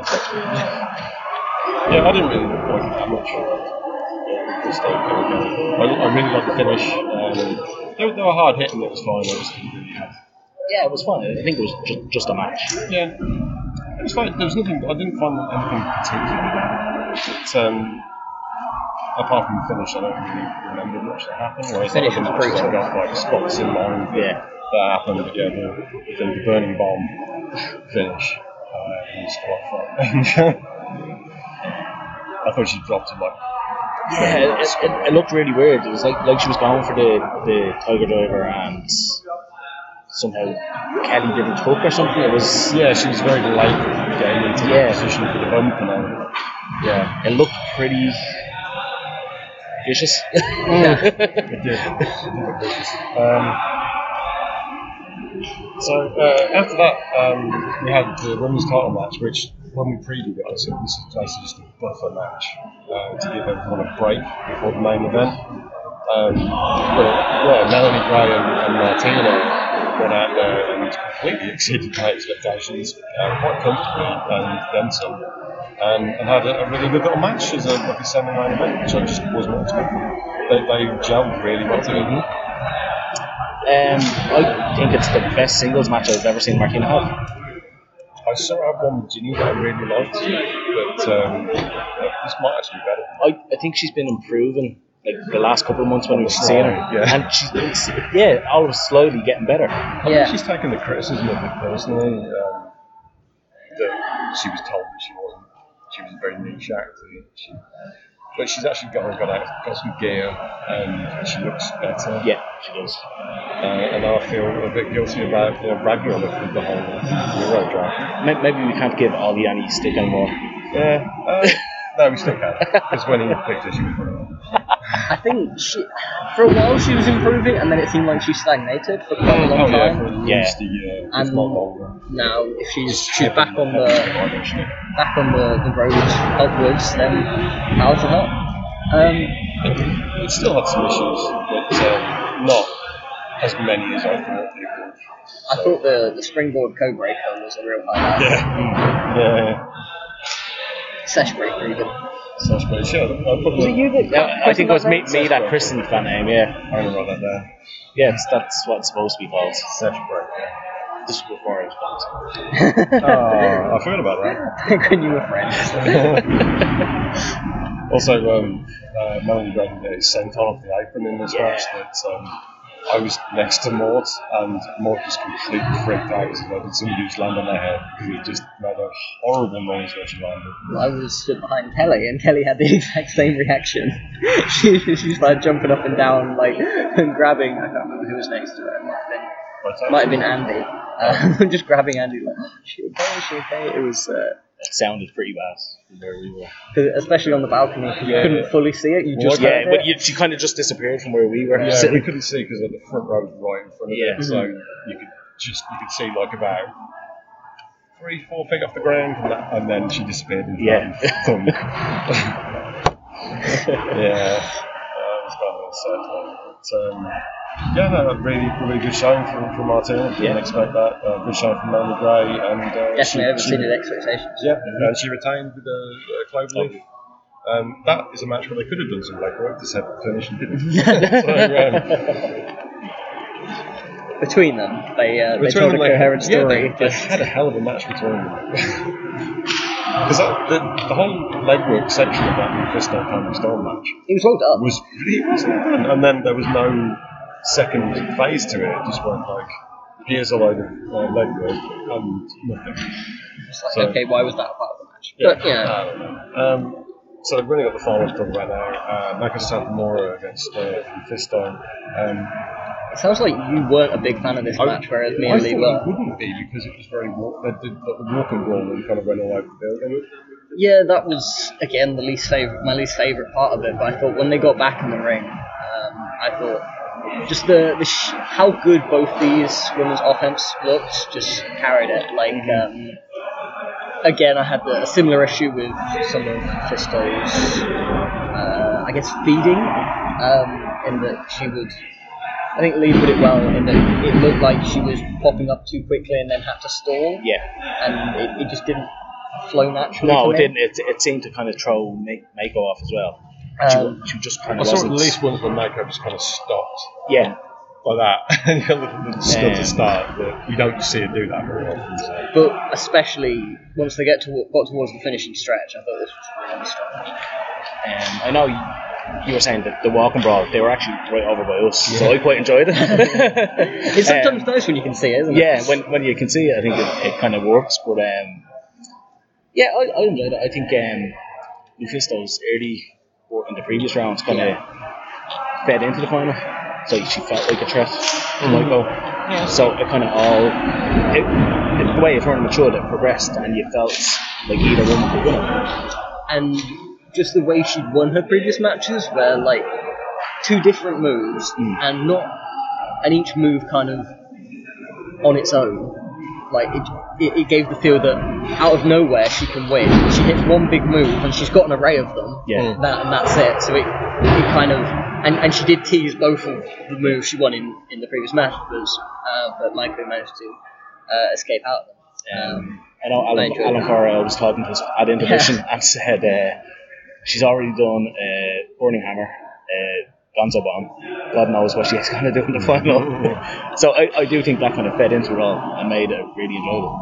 My favourite moment in the match was when they were doing the brawl right in front of us, and we all scurried to get out of the way, and Morton was looking at his phone, looked up, saw that everyone had moved and that they were coming towards him, and walked straight into a post.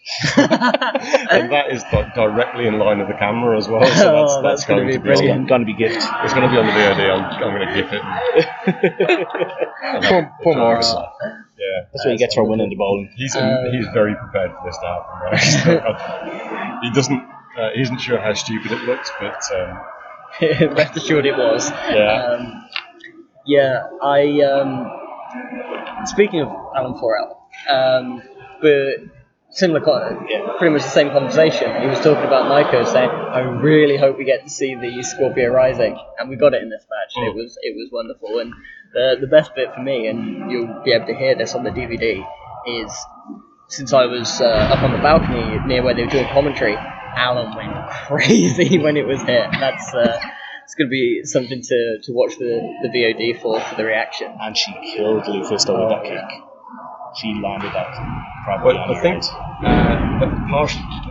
part of the reason why it landed so heavy is because her arm moved a little bit, because she stepped on her arm to set it up. And her arm just kind of slipped off her leg, I think, with a bit of sweat or something. And so Maiko kind of slipped down a little bit and just right on the top of the dome. So, yeah. Unfortunate timing on that one, but it looks great, don't it? It was fun to watch. It's probably one of those things where they both have an understanding that they both work very, as you kept saying the other day, snug. Yeah. And this was exactly that. Yeah, I thought this was a really good final and climaxed the tournament very well. Maiko ended up, I think most of us agreed going in that she was a very likely finalist, but by the end of the tournament, she 100% felt like the right winner. Yeah, absolutely. Which, on a single show tournament, that's kind of what you want. You want things to feel like they're building, which they did. Lufisto went from someone who was, somewhat established to, by the end, she felt like a huge threat. And Maiko went from someone who was like, she's a legend and you expect her in the final, to, no, this tournament is about her and she is the right winner and she won. So it was very satisfying in that regard. Yeah, I think it was a perfectly booked tournament. Not every match was great, but I think it all just built and built and built. Yeah, the overarching story. They tend to do a very good job of doing like the Femtals like a story over the entire thing as opposed to just a series of good matches. Yeah. So they did that very well. How would you compare it to last year's? Did you get to watch last year's league? Too many shows. Yeah. It was a while ago. A year ago, so yeah. I preferred the Tony Vesna match last year to anything that was on this That's year. what I was going to say. I thought the Tony Storm Wesner match was top anything from this year's show, but I thought overall as a show it was far more consistent. The quality of talent this year was way higher. Yeah. And it's not just because they've got better people, and it's because the people that are in here have gotten better over last year. Yeah. Especially Kelly Kelly's gotten so much better. Yeah, you're replacing people like Viper with Mason Setamora, so that's a bit of an upgrade, isn't it? Yeah, slightly. Yeah, I'm very happy Maiko wants him and she's going back, so she's going to get some more chances to. If Melanie Gray still has the belt and she gets a title shot, that'll be an interesting match. I can't quite envision how they'd. I can see how that would go because Melanie Gray does a lot of stalling and underhanded stuff. She's not a bad technician, so I can see how that would play out. And if anyone can lead someone through a match, it's going to be Satomura. She's had hundreds of years of doing teaching hundreds of rookies how to wrestle. And if it goes wrong, she'll just drop kick her in the face to break her nose. Do a Loki and rip an ear off. Anyway, that was Tom Tales. Yeah, that's the right way to end it. We'll be back to talk about night 2 of the WXW Tag Team League. Presumably tonight or possibly tomorrow. You'll be able to tell based on how drunk I am. And how tired we sound. How bad my voice sounds. It is the after party tonight, after all. Might do an after party recording. Oh. Alright, we'll see you later.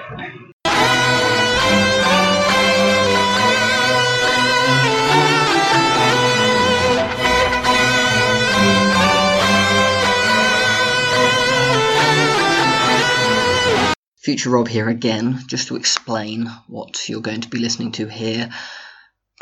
After night 2, which had ended with a very special atmosphere, as we're going to explain, we were all in quite a weird mood just with how special said atmosphere was. And as a result, the podcast recording was, to be honest, a bit of a mess. I think overall we did a good job talking about how special the atmosphere was, but the whole rest of the show we kind of, we didn't do a good job. We had too many people there. We're all too excited about the main event to really talk about anything else. So I've got on Ollie, who has since watched on VOD, and to talk about the rest of the show, which will immediately precede the talk of the main event.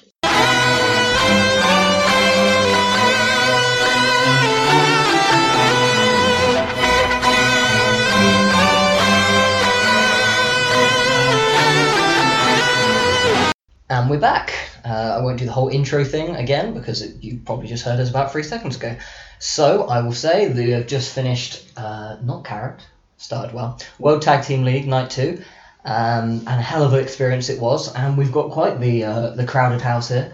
It's me, Rob, same as every other section so far. Arn is also still here. I am still here. But my voice is steadily going down. Yep, and we're also joined by 2/3 guests. That sounded like I wasn't counting one of you. But Rob just can't count at all, it's fine. This is true, I can't find my way, I can't count, there's many a problem. But we're joined by Mike Kittleby, who you probably know from Eurograps and the recent Eurodraft we just did. Where he lost. Thank you, I actually come third. Still a loss. Second place loser. It's on the podium. I'll take it. Alan Cheapshot is also joining us. Representing, I know I'm here as well. I think we're all going to have a good little chat now about the night 2. It was a really fun time. Is this your first time on Voices of Wrestling? No. I'm a Voices of Wrestling veteran. No, I'm not. I've been on once before and it was a show that never made air. So read into that what you will. Bitch Crage. Was it just 100% shoots? I mean, when would it never be with you? Oh no, I've got to shoot all the time. No, it's the second time on the show, on the Voice of Wrestling feed, but the first time on your show, so thanks for having me on, guys. Delightful. And Ian Hamilton is also in the room, so we'll get a hello from him, even if he doesn't want to speak. Hey everyone. You said hey everyone. Just had subtitles, will be in the show notes. That doesn't work with audio. Well, we're going to go straight into talking about tonight's main event, which I've been watching wrestling for a very, very long time because I'm old. And Alan's quite old as well. Yeah. So between us, how many years do you reckon we've got? I have like 30 in the bank at least. So 20 plus, so they were over 50 years. I've never ever heard a crowd reaction like that in my entire 30-year wrestling watching career. It was special, very special. I think for me as well. We've all been spent plenty of shows over the years, small shows, big shows, medium shows, but this was something special tonight. The crowd, from the get-go, how long would you say, guys, the crowd were chanting? I think it was 15 minutes about. I look back at because I tweeted out a couple of minutes into the chanting, and then I looked back at it and I was like, well, they've gone past 10 minutes, and the dueling chant was still going on, so it's got to be 15, which is, I've never known anything like that, and the volume without as well. tiring either, which... Yeah. There's sustained pops, and that's a whole new universe. Well, they're all powered by Monster Energy, the sponsored drink of this weekend. haven't sponsored us, so they can fuck themselves. I'll just say I've been drinking Deagles out all weekend. Yeah, so we should probably give some context to this. Basically, the match started. Actually, just before the match started, I think the dueling champs properly started. Well, we did it because I think it really originated in our corner, but we did it when Bobby came out, and then we let Ilya come out. You allowed it. That's kind of you. Well, we was actually going to try and drown out Ilya's music with it, but obviously that didn't work. It's quite loud. So then, I think we let them do the intros, and then Away you went. Yeah. And it was, just to give a little taste of it, it was guns, Bobby guns, Yeah. back and forth. I'm going to do this now. Should we do it? And it was incredible. Everyone's experienced a dueling champ, and most people, and when it happens, it's incredible. Whenever it happens, when you have an entire crowd involved in a dueling champ, it's a special atmosphere. Do you remember back? It was Global Wars a few years ago, and it was Hero versus Shibata. Yes. And there was a big dueling champ there, and that felt very special. That was nothing compared to what we got here. That did go I think that must have gone about 2 or 3 minutes. We said 2 or 3 minutes. I've heard dueling champs go for a couple of minutes, and it's been like, wow, this atmosphere is incredible, and then this is just on like a completely different level. I've never heard anything like that. There was multiple times where we was trying to kind of go okay, let's start to clap it out a little bit, but it just wasn't working. And it was completely as well organic. This wasn't a planned thing. I mean, this match ended up being, it was an interim title match, so we're missing Absolute Andy, who was announced this morning that he was injured. So, this match came together quite quickly as an interim match, as I said, and I just thought, wow, hats off to everyone, every fan, and it was really good to see that, you had some of the guys on the gangway, so the commentary team, they were getting into it. Rico Bushido was marvellous. I was just watching him stand up, right on the rail. He was cheering waving his arms. So into it. And the VIP area, who aren't usually the most vocal of parts of the venue. There's kids on the front row. Prawn Sandwich Brigade? Yeah, well, yeah. They were chatting as well. They were all chatting. The kids were going crazy. There was one kid who was had his hands in. But it was so loud. Yeah, it was. Yeah, incredible. Loud, sustained. It affected us all. Yeah. Every minute or so, it would start to dip out a little and then just go back up again. All the coaster effects, up and down, and it's sustained. A couple of you took a bit of a break and then come back. They took some shifts and did shifts. But that was exactly the thing, kind of being in the middle of it. There were points where our corner was sort of, actually we weren't doing it. We were clapping, but we weren't kind of singing along. And then all of a sudden we're like, well, let's get back in, and then other people kind of but there was about 2 people down. There was kind of the main Ilya group as well. Mm-hmm. It was. Yeah, I could see it from up top. It was, and one of my favourite bits was midway through all this, just 7 minutes in, right towards the beginning. This isn't actually a match we're talking about. No, we'll get to the match in a bit because I think that's going to be a fun conversation. But Meiko Satomura comes up the stairs, and she turns, I think it was, I can't actually remember who she turned to, but she turned to one of the other wrestlers, and she just goes, wow. And she gets out her phone, and she's videoing it for about a minute with her mouth agape. And this is a legend who's seen so much in wrestling, and you could tell she'd never seen anything like it before. This is what we were saying at the top. It's this doesn't happen. You don't get that sustained combat in the crowd like that. It was combat. And the thing the kind of thing about it as well for me is it didn't overstay its welcome, because I was worried that we were going 10, maybe 15 minutes this chant went, and I thought this is going to overshadow the match, which in itself everyone's going to get to, was the match. It was really, really good. And luckily for me, they didn't overstay the welcome with the chant. It was very, very special, but they let then the match take over and tell the story of the match. Yeah, it felt at one point like it was going to go the whole match. Yeah, that's what you I was definitely thinking. got the sense. And then it almost felt like they were saving the good parts for when the chant stopped. Because they had a lot of stuff. How many times did Bobby Gorge do the finger snap? You're trying to shush the crowd. No. Forget about it. We've got our song. Walter was just in front of us guys, and Bobby Guns goes to do the finger snap thing, and he puts his finger up to his lips to shush the crowd, and Walter just bursts out laughing in a way I've never seen him laugh before. And he's just like, what is he doing? Like, there's no chance, because this was right in the middle of it. And then it happened again. I was behind some of the higher-ups, like Dennis Birkendale, Felix Kohlenberg, and they were all laughing as well. It was one of those moments where he's as if he's tried to just shush that. Yeah, it was like, I don't know, very, very special. Hello, it's me again. Yeah, I was just talking about 2 seconds ago, probably. And as the me of, well, actually a future me, but a couple of minutes ago will have just told you before that Ilya and Bobby Guns chat, the rest of the talk we kind of were in a weird mood and didn't get around to properly talking about the rest of the card very well. So, I've brought in an Ollie Court from the future to join me. He's managed to work his way into this episode despite not being there, which is quite impressive for a live episode, but he's done it nonetheless. Thank you for retrieving me off of Solo Podcast Island and returning me to humanity and society. It was good. I haven't done a solo podcast for a long time, but the first one I did was really bad. So I was very proud to see how well you did, Ollie. Very proud. Pat on the head. Thank you very much, Rob. Almost redeemed your Eurodraft performance. Not quite, though. Unbelievable. 3 times a loser. Although, you'll probably get bullied a bit less for Martina after how impressive she was at Femmes Fatale. Well, I didn't draft her this year, so it doesn't count. That's true. So yeah, we've mainly got you on to talk about everything other than the main event on night 2.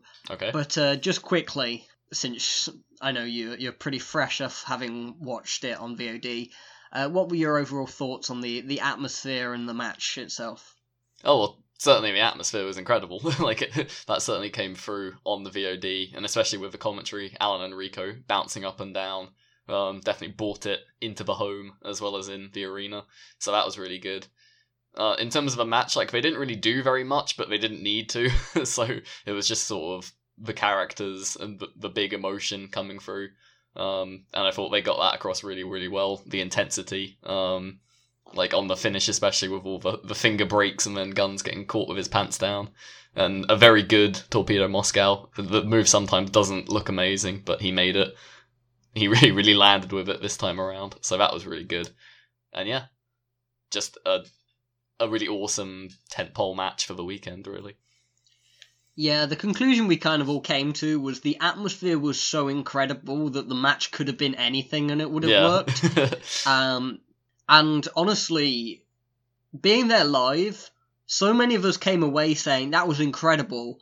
I don't even know if the match was good, though. We weren't sure because we just couldn't tell. It was almost the match was almost secondary in a way, but not in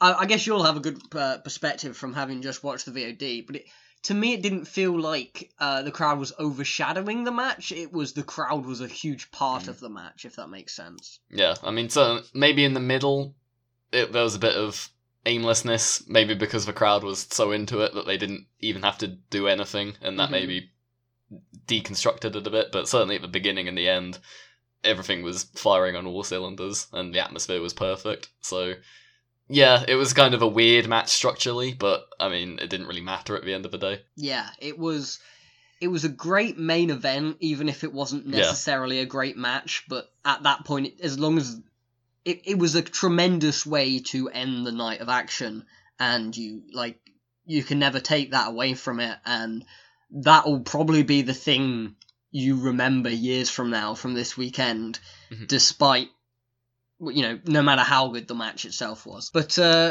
moving on to the rest of the card, I'll let you take the lead since you've just watched it now. Night 2 saw 4 more tournament matches, singles match between Tony Storm and Vesna, and starting us off, the WXW Shotgun Championship match between dickhead gym guy Marius Al-Ani, which he's really embraced very, very well, versus Shoot Car, apparently, Julian Pace. I'm just having to pretend to be in on the in-jokes of the weekend because I wasn't there. I'm snaking in and ruining everyone's good time, as I'm good at. But yeah, this was a really fun way to get things going. Like, Julian Pace came off really, really well on night one, winning that 4-way. And he didn't feel too overmatched here. Like, he felt like he belonged in the ring with Al-Ani, but Al-Ani was just going to bully him around. So a nice way to get going on the first night, on the first match even. But probably the matches I want to talk about more are most of the tag team league matches, because there was some really, really top quality stuff in there. The Okami team versus the Calamari Catch Kings was probably the best match of the night, I want to say. Like, even though, as we said, the main event was so ridiculous and a special atmosphere, this was probably, for me, the best, like, worked match of the night. Gresham and Brooks are firing on all cylinders in this tournament, I feel. Like, they're really, really having a go at it, getting all these... I mean, they had a great match with Ringkamp on night one, and now they're getting another big team that I'm sure they've watched a lot of and were having a nerd out over being able to wrestle in Hashimoto and Kamatani. And Kamatani was really, really up for this weekend, you can tell. Hashimoto is definitely there, like, he's still trying hard, but, like, Kamatani's, like, jumping off the page with his effort, even on Inner Circle. He was running around the place trying to kill himself. So that was really fun. What did you think of CCK and Okami? Overall, and this will be a theme of the three podcasts we've kind of crammed into one here. Yeah. Okami at every level impressed, because we all knew they were good going in. Yeah. But how well they worked with the foreign talent, and how well they tailored themselves to the crowd they were working in front of was very impressive. And quite refreshing to see, given how both of their careers have kind of stalled a bit in Big Japan over the last few years. Here they felt so fresh and so impressive, and they won over so many new fans. And this match was absolutely no different. I was very impressed by the Julian Pace in the shotgun match. I thought that one was one that over-delivered quite a bit. I've always seen Julian Pace, well, always, I haven't been watching him that long, but like for the last year or so, I thought he was a solid guy with some decent potential. He over-delivered in that match. I thought it was really good, and I was expecting it to be, your solid gentleman's free thrown at it, that sort of level. But I think, thought, it went beyond gentleman's free, I thought. Definitely. Like, there was some proper, especially at the end when they did the Maris Al-Ani dive over the corner spot, but now he's a heel, he misses it, and Pace gets to do it himself. I thought that was a great dynamic, and sort of maybe passing the move on a little bit to a face so you can get the proper reactions out of it. Yeah. Yeah, and how over-paced was great to see, because that was kind of a nice journey of his over the weekend. He beat the champion at the Academy champion at Inner Circle, really got over in the 4-way on night one, and then this title defense, he was one of the more over people on the entire card, which was very impressive to see. Really cool. And just to go back to Okami, I get we're blending two matches into one here, but it's just how it's happened. But they're both very young guys, so I'm sure they were very up for testing themselves in a new environment. Like, only working in a few places probably does get a bit stale for them, so it would have been very fun to come over to Germany, wrestle in front of a hot crowd who didn't know who they were as much, and just do their thing, and it was very impressive.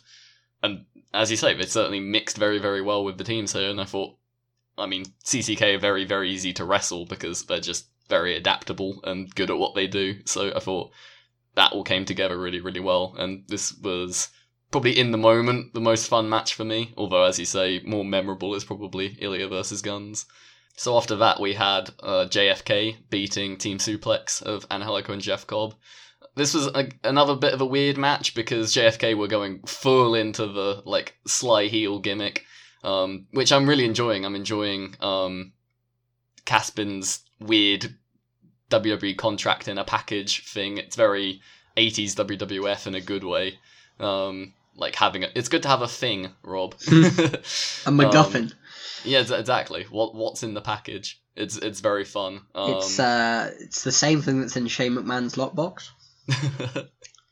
And I like that he's sort of dressing up more as well. It's, I don't know, just showing off his character a bit more. And Skillet with his dorky loser sign. They're very, very hateable. But in this match, they did kind of lean into it very heavily. Like, there wasn't a single moment in this match where they weren't being weasels. So maybe it did grate on it a little bit and sort of made the match a bit odd. Like, it was good when they were sort of beating up Angelico, but it didn't make a lot of sense whenever Cobb was at a disadvantage, because, like, it just didn't feel real at that point. So it was kind of an odd match to watch, an odd match to get through, but the JFK gimmick overall was expanded upon through it, so a success in that regard, I'd say. Sure. Overall, I think we were a bit disappointed with JFK over the weekend, and this was kind of a meeting of the other team which we were a bit down on, so it was probably our least favourite match of the tournament, but at the same time, that the bar was so high that, like, being the worst of a very good set of matches wasn't like it wasn't damning. It just wasn't anything. Yeah, it wasn't a bad match by any means, but probably won't forgettable. Remember it. Yeah. But after that, a very memorable match in Ringkampf versus the Lucha Brothers. Obviously, two very big star teams going at it. And much like the Lucha Brothers match on the first night against Okami, this was very just everything at the wall and see what sticks. Like, it was completely all action. And very, very enjoyable because of it. Tag legalities went a bit out the window, so I'm sure we'll have to bring that up. But it was great fun to watch in the moment. But yeah, sort of thinking about it for too long might start to downgrade it a bit. Yeah, it was super fun, choptastic, and you really got a really interesting blend of styles here, because Lucha Bros are about as indie work rate as you get, whereas Ringkampf are more the maybe minimalistic's not quite the right word, but I think most people will get what I mean when I say that with regard to them, and they work together really well. Yeah, this whole block of matches, every single one of them delivered, and I'm going to be a little bit honest here, a lot of them kind of blend together a little bit in my head at this point. It's been, a little over a week now. 5 to 7 days. Yeah. One thing I do want to say about this match is it reminded me a lot of Ringkamp's match against Homicide and Loki from last year. I preferred that match just because it was like such a brawl and so memorable in the way that Ringkampf got outsmarted, whereas here Ringkampf sort of did the outsmarting and kept it all within the ring and eventually just sort of crushed the Lucha Boys under their own weight, which was... So yeah, I thought it was a well wrestled match even with the tag legalities going out the window, but hey ho. And after that, we had the women's match on this card. Obviously, we had Femme Fatales earlier in the day, which I really enjoyed. And I thought, you guys have already covered this, but I thought Meiko Satomura versus Millie McKenzie was aces. Very much enjoyed that match in particular. And this one followed on from that. Definitely not as good as their Femme Fatales meeting a year ago. That one was just like a crazy match. This was a bit more traditional. And sort of getting Toni Storm her win back after losing in round one. So yeah, maybe a bit more of a necessary match for Toni than like everyone go all out brawl that they had last year. But still very fun to see Rob's mum Vesna and Toni Storm here. Yeah. I think my expectations were a little too high coming into this one, given how much I loved last year's match. It was still a good match, but it wasn't anything blow away. And overall, across the whole weekend, kind of Vesna, it didn't quite do it for me like she did last year, but she, that was a ridiculously high bar to set. So I set her up to fail in my own mind there. Very unfortunate. She's still my favourite though.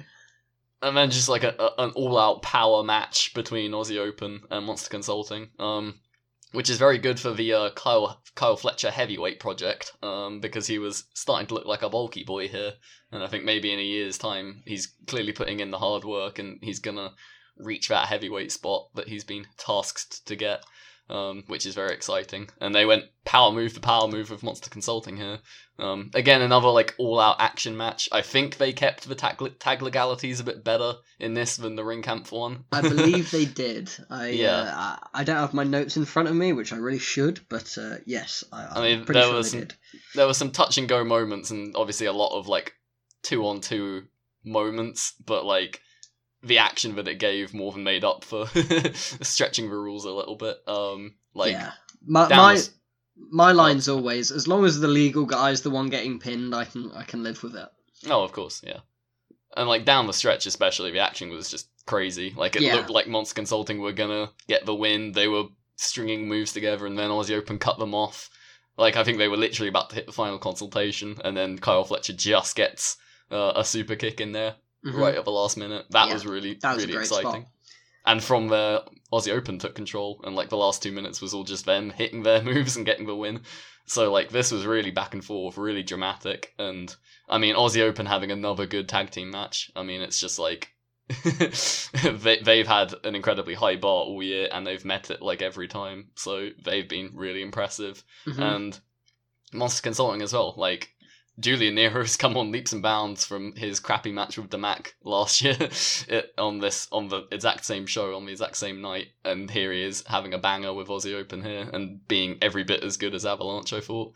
So yeah, just another really good match to add to the pile. It can be difficult when all these matches are like really good, but like none of them are quite peeking their head above the parapet of the rest. So it can be difficult to like put praise on them in specific ways.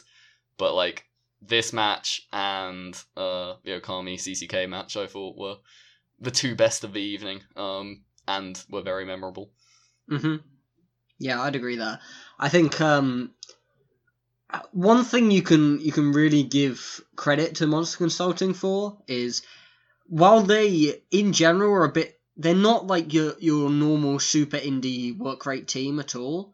When thrown in there with Aussie Open, they adapted to Aussie Open style, had kind of an Aussie Open style match, and didn't look out of place at all. And I think that's a credit to them. Oh yeah, they're definitely more of a storytelling team, as you would expect in WXW. That's sort of the style, as we saw with Ilya versus Bobby Guns. Like it is a bit of a different style than just like the Brit Rest house style that Aussie Open do incredibly well. But yeah, it was good to see them be able to do that, as you say, sort of go all out and match Aussie Open move for move, moment for moment. Thanks for briefly joining us, Ollie, in your time-travelling machine, and we will see you again in, I guess, a few weeks. Yeah, I'll go back into my definitely not the TARDIS, because that would be copyright infringing. Yeah, definitely not that. So enjoy the rest of Tag League, guys and girls. I'll see you in 2 weeks' time when it is now wibbly wobbly timey wimey. I don't think you're allowed to say that either. But, oh no, we'll... wobbly wibbly. There we go. Toomy woomy. And see you on the other side of this stinger.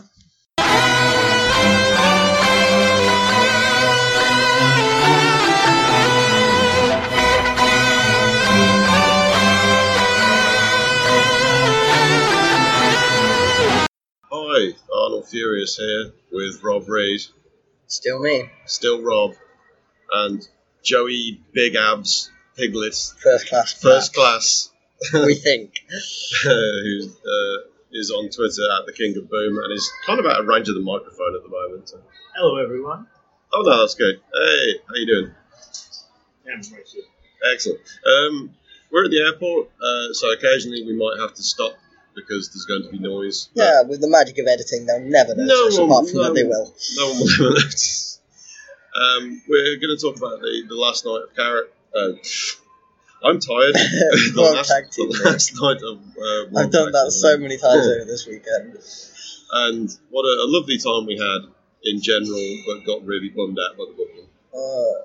I'm very tired, but I'm happy to be this tired because it has been a hell of a weekend. Yeah.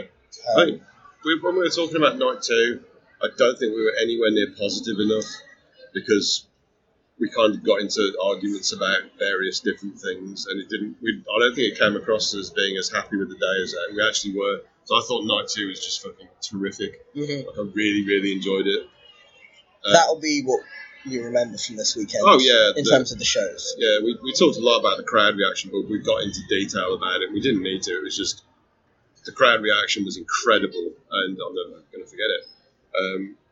It was a bit of a contrast with night 3. Do you want to talk about the overall feel, or do you want to go break it down? Or?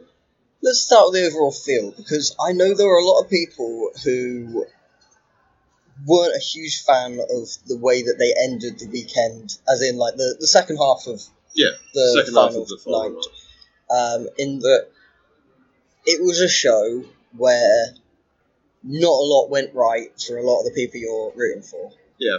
And not only that, it was one after another. Yeah. So they had like the downer of the tag belts being given up.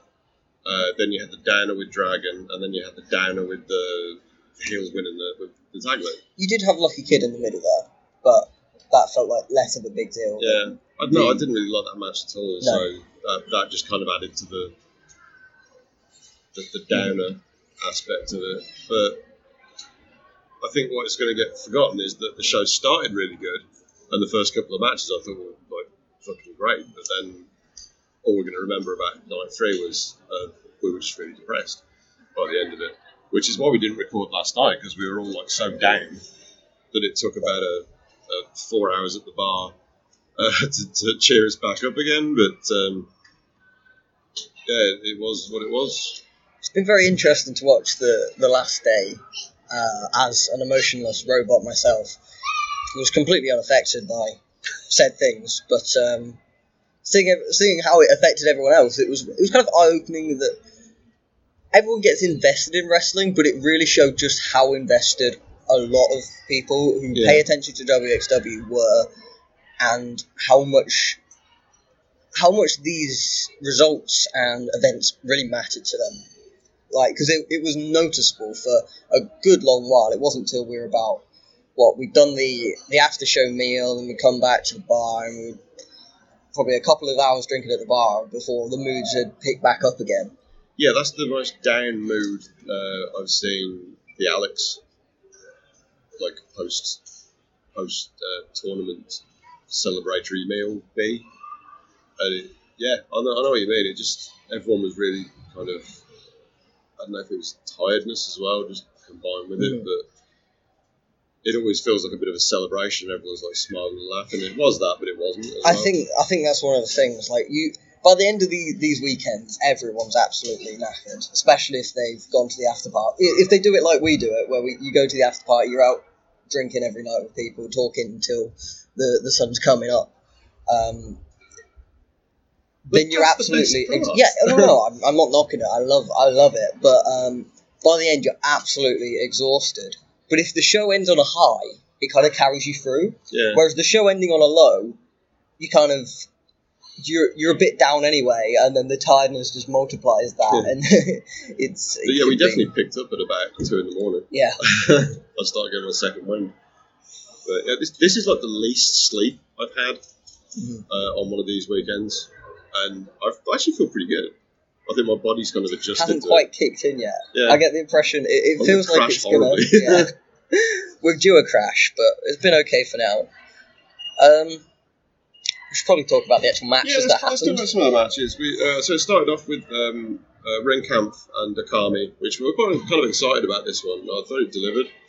I really enjoyed it. The one criticism, maybe not even criticism, but like thing I'd attached to it was I kind of wish it had gone a bit longer. It was really good and then it ended, as opposed to being really good and then having a chance to be absolutely excellent. Yeah, it could have been a real. It made excellent use of its time, but it also it was like one of those matches you watch. You go, they've left something in the tank there, But that's weird because you wouldn't think these two teams are necessarily destined to wrestle again at some point because they're somewhat different. It could happen, but it's. Yeah, I thought Akami was great. This whole weekend. This weekend, Kamatani in particular, I thought was really, really strong. Mm-hmm. Like I've always perceived him as being like a secondary figure in Big Japan. Yeah, his title run didn't do much. His title run was kind of fell on its face. I mean, kind of the same a little bit with Daichi, but because he's got the name that he's got and the look that he's got, you kind of still remember him. Whereas Kamatani kind of gets lost in the mix. But I thought he was great all weekend. The stuff he did with Volta, just chopping each other to bits. It's good times. Very good. This might have been my favourite match of the show.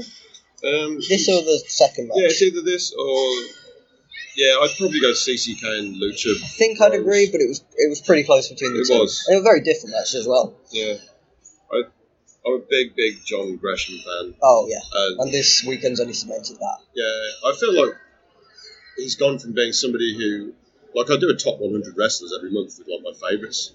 And he's sort of around the three-quarters way down mark. I think he's probably gone up to about 30 over this weekend just because it's, like, watching him live is just such a pleasure. Like, he's so good, and people just kind of don't give him the shot. I don't know, like, mainly because of the size, but, like, he's just so good.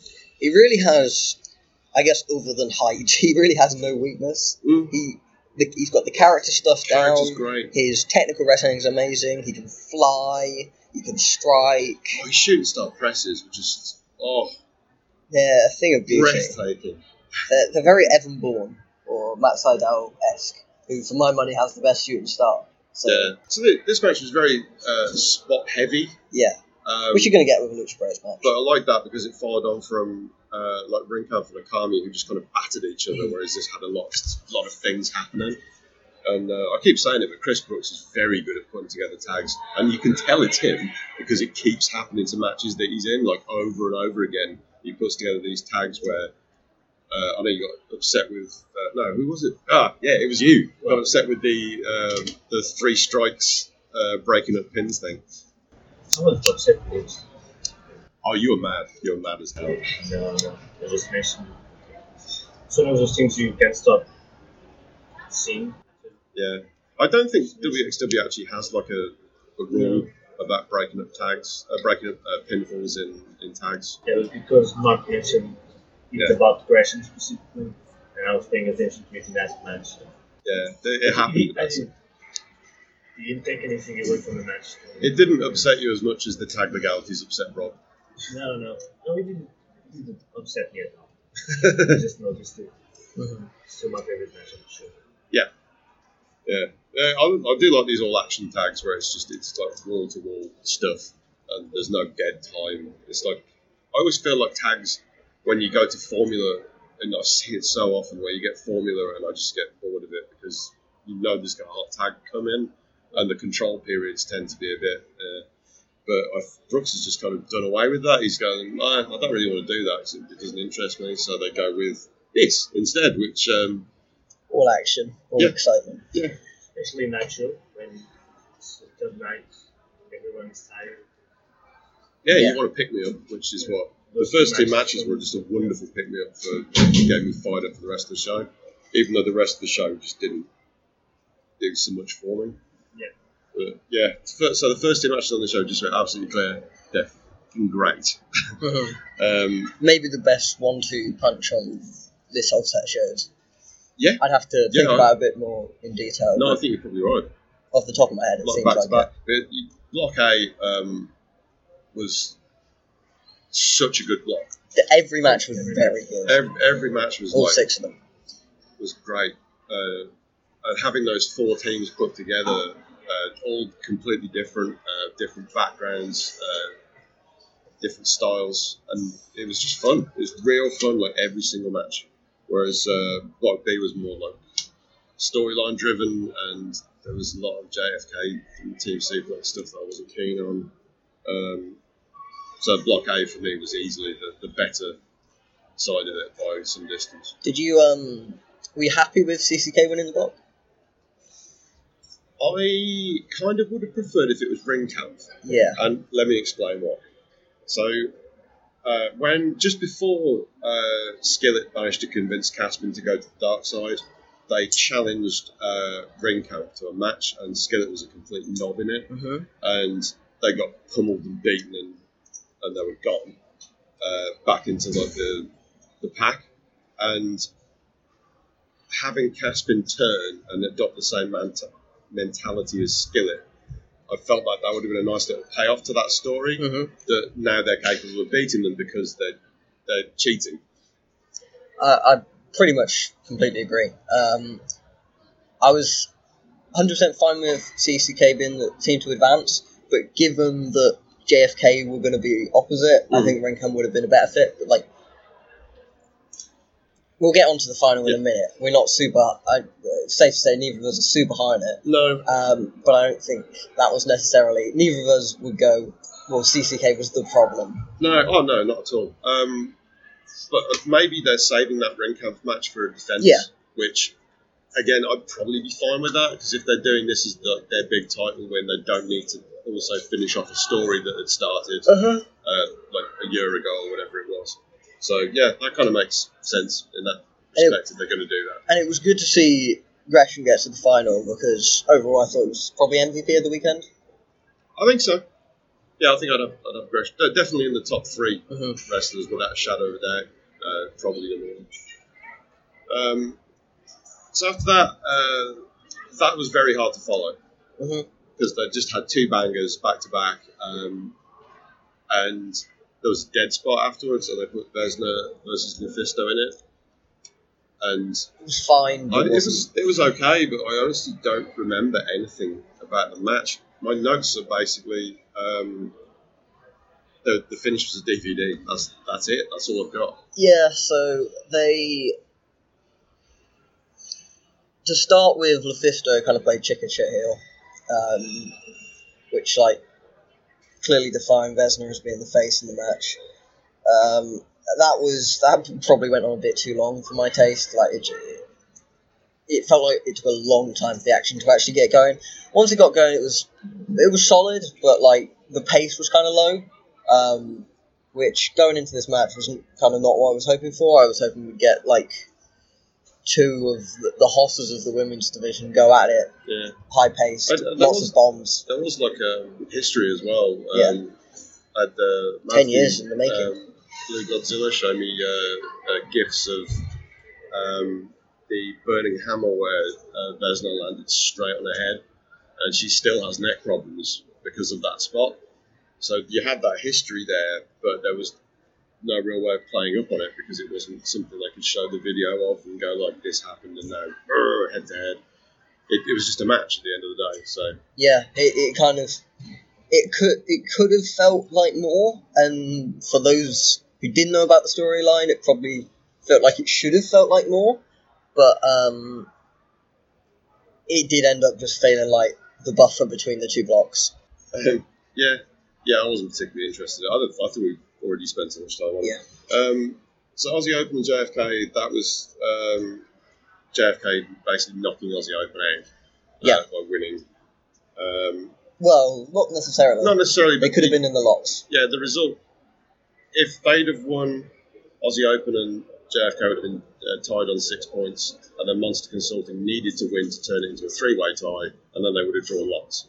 Which, as soon as I knew that was the case, I was like, oh, I hope they draw lots. I've never seen that either. So, but then it is kind of a lame finish. In a way, I thought that could have almost been quite a cool way for JFK to win, continuing the story of like they're getting real lucky. They've lost to the champions in Monster Consulting earlier in the tournament.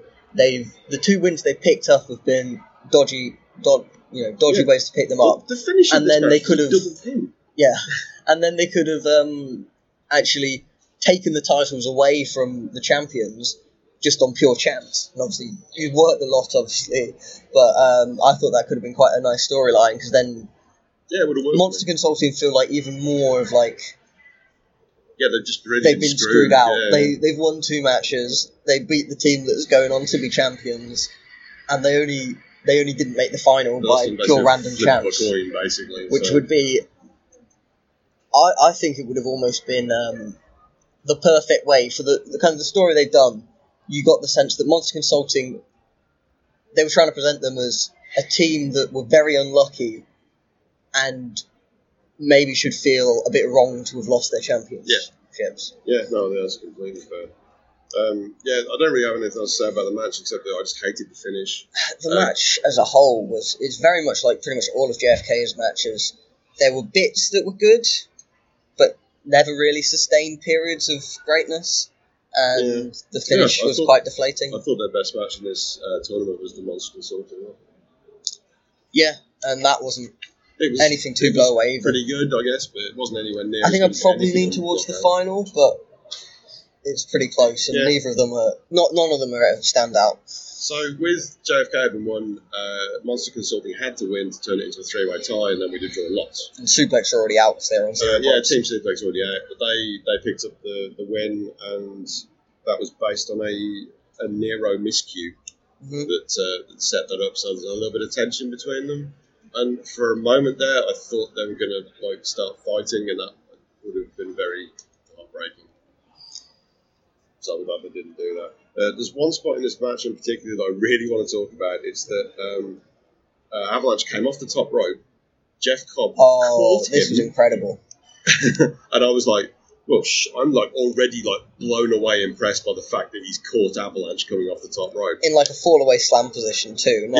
Not even one of those things where you kind of a cane catch off the top rope where he just grabs at the throat and they land. No, this was a catch out of midair. And Avalanche is a big dude. He barely even staggered. I think he took one step back and then was like, and then he jacked him up onto his shoulder and did an Oklahoma Stampede. It was like, oh my god! One of the best moments of the tournament. Yeah, the strength on that guy. I know I've been really cold on Team Suplex. I think they're probably the worst team in the tournament, but then with JFK. It might be. That spot might have turned it around for me. Yeah. Although you were particularly low on Angelico. Angelico, I wasn't a huge fan of him, but you especially. Oh, he was winding me up in this match. So many visible thigh slaps where he just didn't need to be doing there was no misdirection or anything. Arn made the observation that usually when you've got the thigh slaps, and we're not against thigh slaps or anything, but you do it on the opposite leg to you're doing the kick with, and it was something once he pointed it out, I couldn't not see it because it's the basic idea of you want to have some kind of suspension of disbelief, and when he's slapping the same leg that you're meant to be focusing on because that's the leg he's doing the kick on, it was a bit odd. It is really, really obvious, and I don't like that at all. I don't have a problem with thigh slaps. I really don't. But we're a big fan of Andy, so Andy's a great. I always enjoy how he's at the end of a match. He's often got a red welt on his thigh. He's chopped himself in the leg 50 times. Yeah, you got to hide it better than that. There's a few people who are very high profile who are not good at it. Will Ospreay's one, but it's something that I think they should, wrestlers in general, should be cracking down on just to try and make their work look better. I think Angelico's got a lot of holes in his game, a lot. He's got Bangarang though. He's got Bangarang though, so I kind of like him still. Yeah. Even though I've said he sucked all weekend. So then we had that was a downer with Monster Consulting having to hand the belts over. Yeah. And then that was followed immediately by another downer of having the Yearn and Alexander James, Satoshi and Dragon tag. This felt very strange to me. It almost, I get kind of why it was short, but at the same time, it felt like that sort of match is usually done in an epic manner, and it felt very condensed, but without it wasn't like it was condensed and just worked at a really high pace. It was more kind of a normal pace, just the match didn't last very long, and it was odd. I don't know if something else overran and that's what screwed it up, but it just... No, I didn't really like it. There was one spot that I did like, and that's Yearn absolutely clocked Dragon with a lariat, and Dragon's bump wasn't a bump. It looked like he'd just been legitimately fucked up by it. So it was a bad bump, but it worked because it was such a good spot. It was just... It was out of nowhere lariat as well, which bang, But I felt really bad for Dragon, and he's legitimately not got any bookings for WXW coming up. This isn't so much of an angle where, in 2 weeks, he'll be back. I don't know anything about it. Mm-hmm. And you get the impression of is he. So, so that just makes me even sadder. I think what they were kind of going for here was Dragon to look really valiant and kick out of a bunch of stuff, but because it kind of felt like it was shorter than it was meant to be, you almost didn't get that impression. Yeah. Like, he got his, like, hope spot and stuff, and almost won, and had the dusty finish. And then Satoshi went for a dive, and that left just him and Yearn in the ring. Yearn hits a big boot. But that would have felt more impactful as a finish if Dragon had, like, endured a huge beating already. And, you know, he took some stuff, like the aforementioned lariat, but overall, it was almost presented like, yeah, Dragon's just not worthy, really. Yeah. And, like, that's kind of what they're doing. I can see what you're they're not coming meant from, to. because, You're not like, meant to be putting Dragon on the same level as Yearn. No. But he didn't. I got the sense he didn't quite come off as valiant as they wanted him to be, and that would have made the story more satisfying. Well, it's never going to be satisfying, but it was disappointing. But it was also emotionally it landed for me, like with the crowd chanting his name afterwards to drown out the guys who were like waving him goodbye from the balcony. I asked Dragon about that. I was like, "Did that upset you?" And he said no, because the rest of the crowd drowned them out, and it was overcoming of bullying, which is what his whole deal is. What his whole angle had been. So he got to go out the way, like in the right way, I guess. Mm-hmm. But yeah, no, it was very disappointing for me, and I was very, very sad afterwards. Next match, Tarkan and Lucky Kid. I honestly didn't pay any attention to this. And I'm sorry, but I don't have much in the way of. Tarkan's just really bad. Tarkan is really bad. His gear's shit. He's a decent promo, and look, he's a good manager, but I don't want to see him wrestle particularly. Hopefully this is the last time and he'll transition fully to being... Well, because Lucky Kid beat him clean, tapped him out, the Rise storyline, the one that began with their invasion and when they won the tag titles in the first place, with Bouncer and Kiev coming out with them masked, that storyline's done. That was the end of it. So... Yeah. Is it just me, or does the Bouncer and Kiev feel absolutely, like, purposeless? Yeah, they've got nothing to do. They feel casualties of injuries and suspensions, and they're kind of just floating there. I wouldn't be surprised if they just kind of stopped booking them until they had something to do with them. It's bad for them because they don't get the bookings, but at the same time, I think it would be worse for them if they just stayed there doing opening match jobs because there's nothing else for them to do. Because you guys have always recently followed like the Shotguns a lot closer than me, but less than 6 months ago, Pete Bouncer felt like a real big deal to you guys, and here he was nothing. At Carrot, he was a huge deal. Like his whole turn against Bones at Carrot was a massive deal. But they never had the payoff because Bones got suspended. And then it felt like they were going to move the payoff towards Damak, and then Damak got injured. And you're screwed then. There's nothing you can do. Unless you bring Bones back, then there's nothing. And you almost got the sense that maybe they accelerated the Aslan story a little because they needed a heel for some of them to face. But he ain't the guy. No. Like, maybe he's the promo guy, but... He's not the in-ring guy, and he proved that again yesterday. And his gear is weird. Yeah, I don't like it. Moving on. Yeah, move on. So the final, JFK taking out CCK to win the tag titles and tag league. It was kind of like some of the match was good, and some of it wasn't. Not enough of it was good to feel like a big final. And a big end to a weekend, one of these WXW they massive did weekends. Shoot for Epic because they did like the big brawl around everywhere before. They tried for it, but they failed really. No, I didn't really like that. And the middle section of the match was good. That looked like the kind of Chris Brooks match that we've been really into with the tags. That looked like that's his contribution. He's like, let's do all this cool shit, and then it just fell apart again at the end with. them working over Gresham and just hitting move after move after move on Gresham until he was pinned, and it was just. I wanted them to cheat. They're heels. I wanted something. It felt very flat at the end. Yeah. And I think that's something you can look at for a lot of JFK this weekend is whenever they're in control, I start losing interest. Yeah.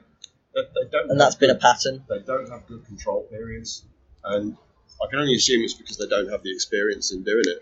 But I would rather they spent most of the match getting beaten up and then do some cheaty stuff to win. Like Flair, that kind of performance, I think they're very capable of doing that. I think Skillet is incredibly hateable, and that he'd be really good in just taking a beating all match and then fluking win. Yeah, stuff like mannerisms, they're great at. Oh yeah, the mannerisms of the characters.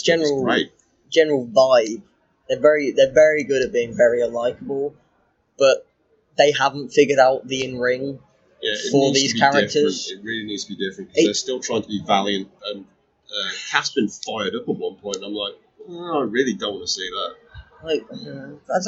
I didn't have like a problem with it, but like it didn't add to much or anything. Overall, I was more impressed with JFK last year than I was this year. I thought they had a better matches last year. Yeah, I think it's because they were used to what they were doing. So yeah. They had that whole valiant plucky babyface stuff, and they were very good at that. Mm-hmm. But they are better off character-wise now, and if they can get their in-ring to better match the characters, then they'll be fine as champions. But the problem is, they needed to be ready now. This is a huge spot for them, and overall they failed, I thought. Hopefully they can correct that, so you'll get a series of title defences, whether the chicken shit heels, maybe getting some count-outs, some cheap wins, distraction finishes, low blows, that kind of thing. And that will eventually lead up to a match where somebody just beats them clean and you're going to get a big pop. And that's the end game here. To have that heel run where they're despicable and hateable and everyone wants to see them lose, and they eventually do, and then, yay, big pop. You have a flight to catch relatively soon, so we'll wrap this up now. But just quick final thoughts on the whole weekend. I had an amazing time. I think that's the best tag league. I think I preferred last year's, but they're both amazing experiences. Well, yes, there was a distinct lack of brapping here, and I was very disappointed. I think you look at Block A, you look at all of those matches, and I think you can't skip any of that. You've got to watch all of Block A. It's just so good. I think more stuff hit last year. Like the Andy turn. Yeah. Was an incredible moment. I think you had Ilya's defense was the sad moment. Ilya's failed shot at the title last year was kind of the sad moment, but I thought that landed better and overall felt better. Maybe because you then had Ringkampf going on to win the championship. But I thought that felt better than what we got here. I think the matches. The overall quality, I think, was here this year. See, I think A block, yes. B block, I think, was worse than either of the blocks last year. Actually, maybe I'm looking back with rose-tinted glasses because Young Lions had some really bad matches, didn't they? And Spirit Squad as well. I'd forgotten they were in it. Yeah. I think last year peaked higher, but this year was probably more consistent. Also, I thought the Yearn Star blow-off match was by far and away the best thing they did in the entire feud. I thought that was fantastically well done. I was not expecting to like it as much as I did. That might actually be my favourite match. Yeah, it's a favourite match from the weekend. And obviously the crowd on night 2, nothing like that. Mm-hmm. I'm just completely out of words at this point, so I'm going to go and get on the flight and go back home and have very pleasant memories of what has been a wonderful weekend. Yeah, thanks. Goodbye. Thanks, Joey.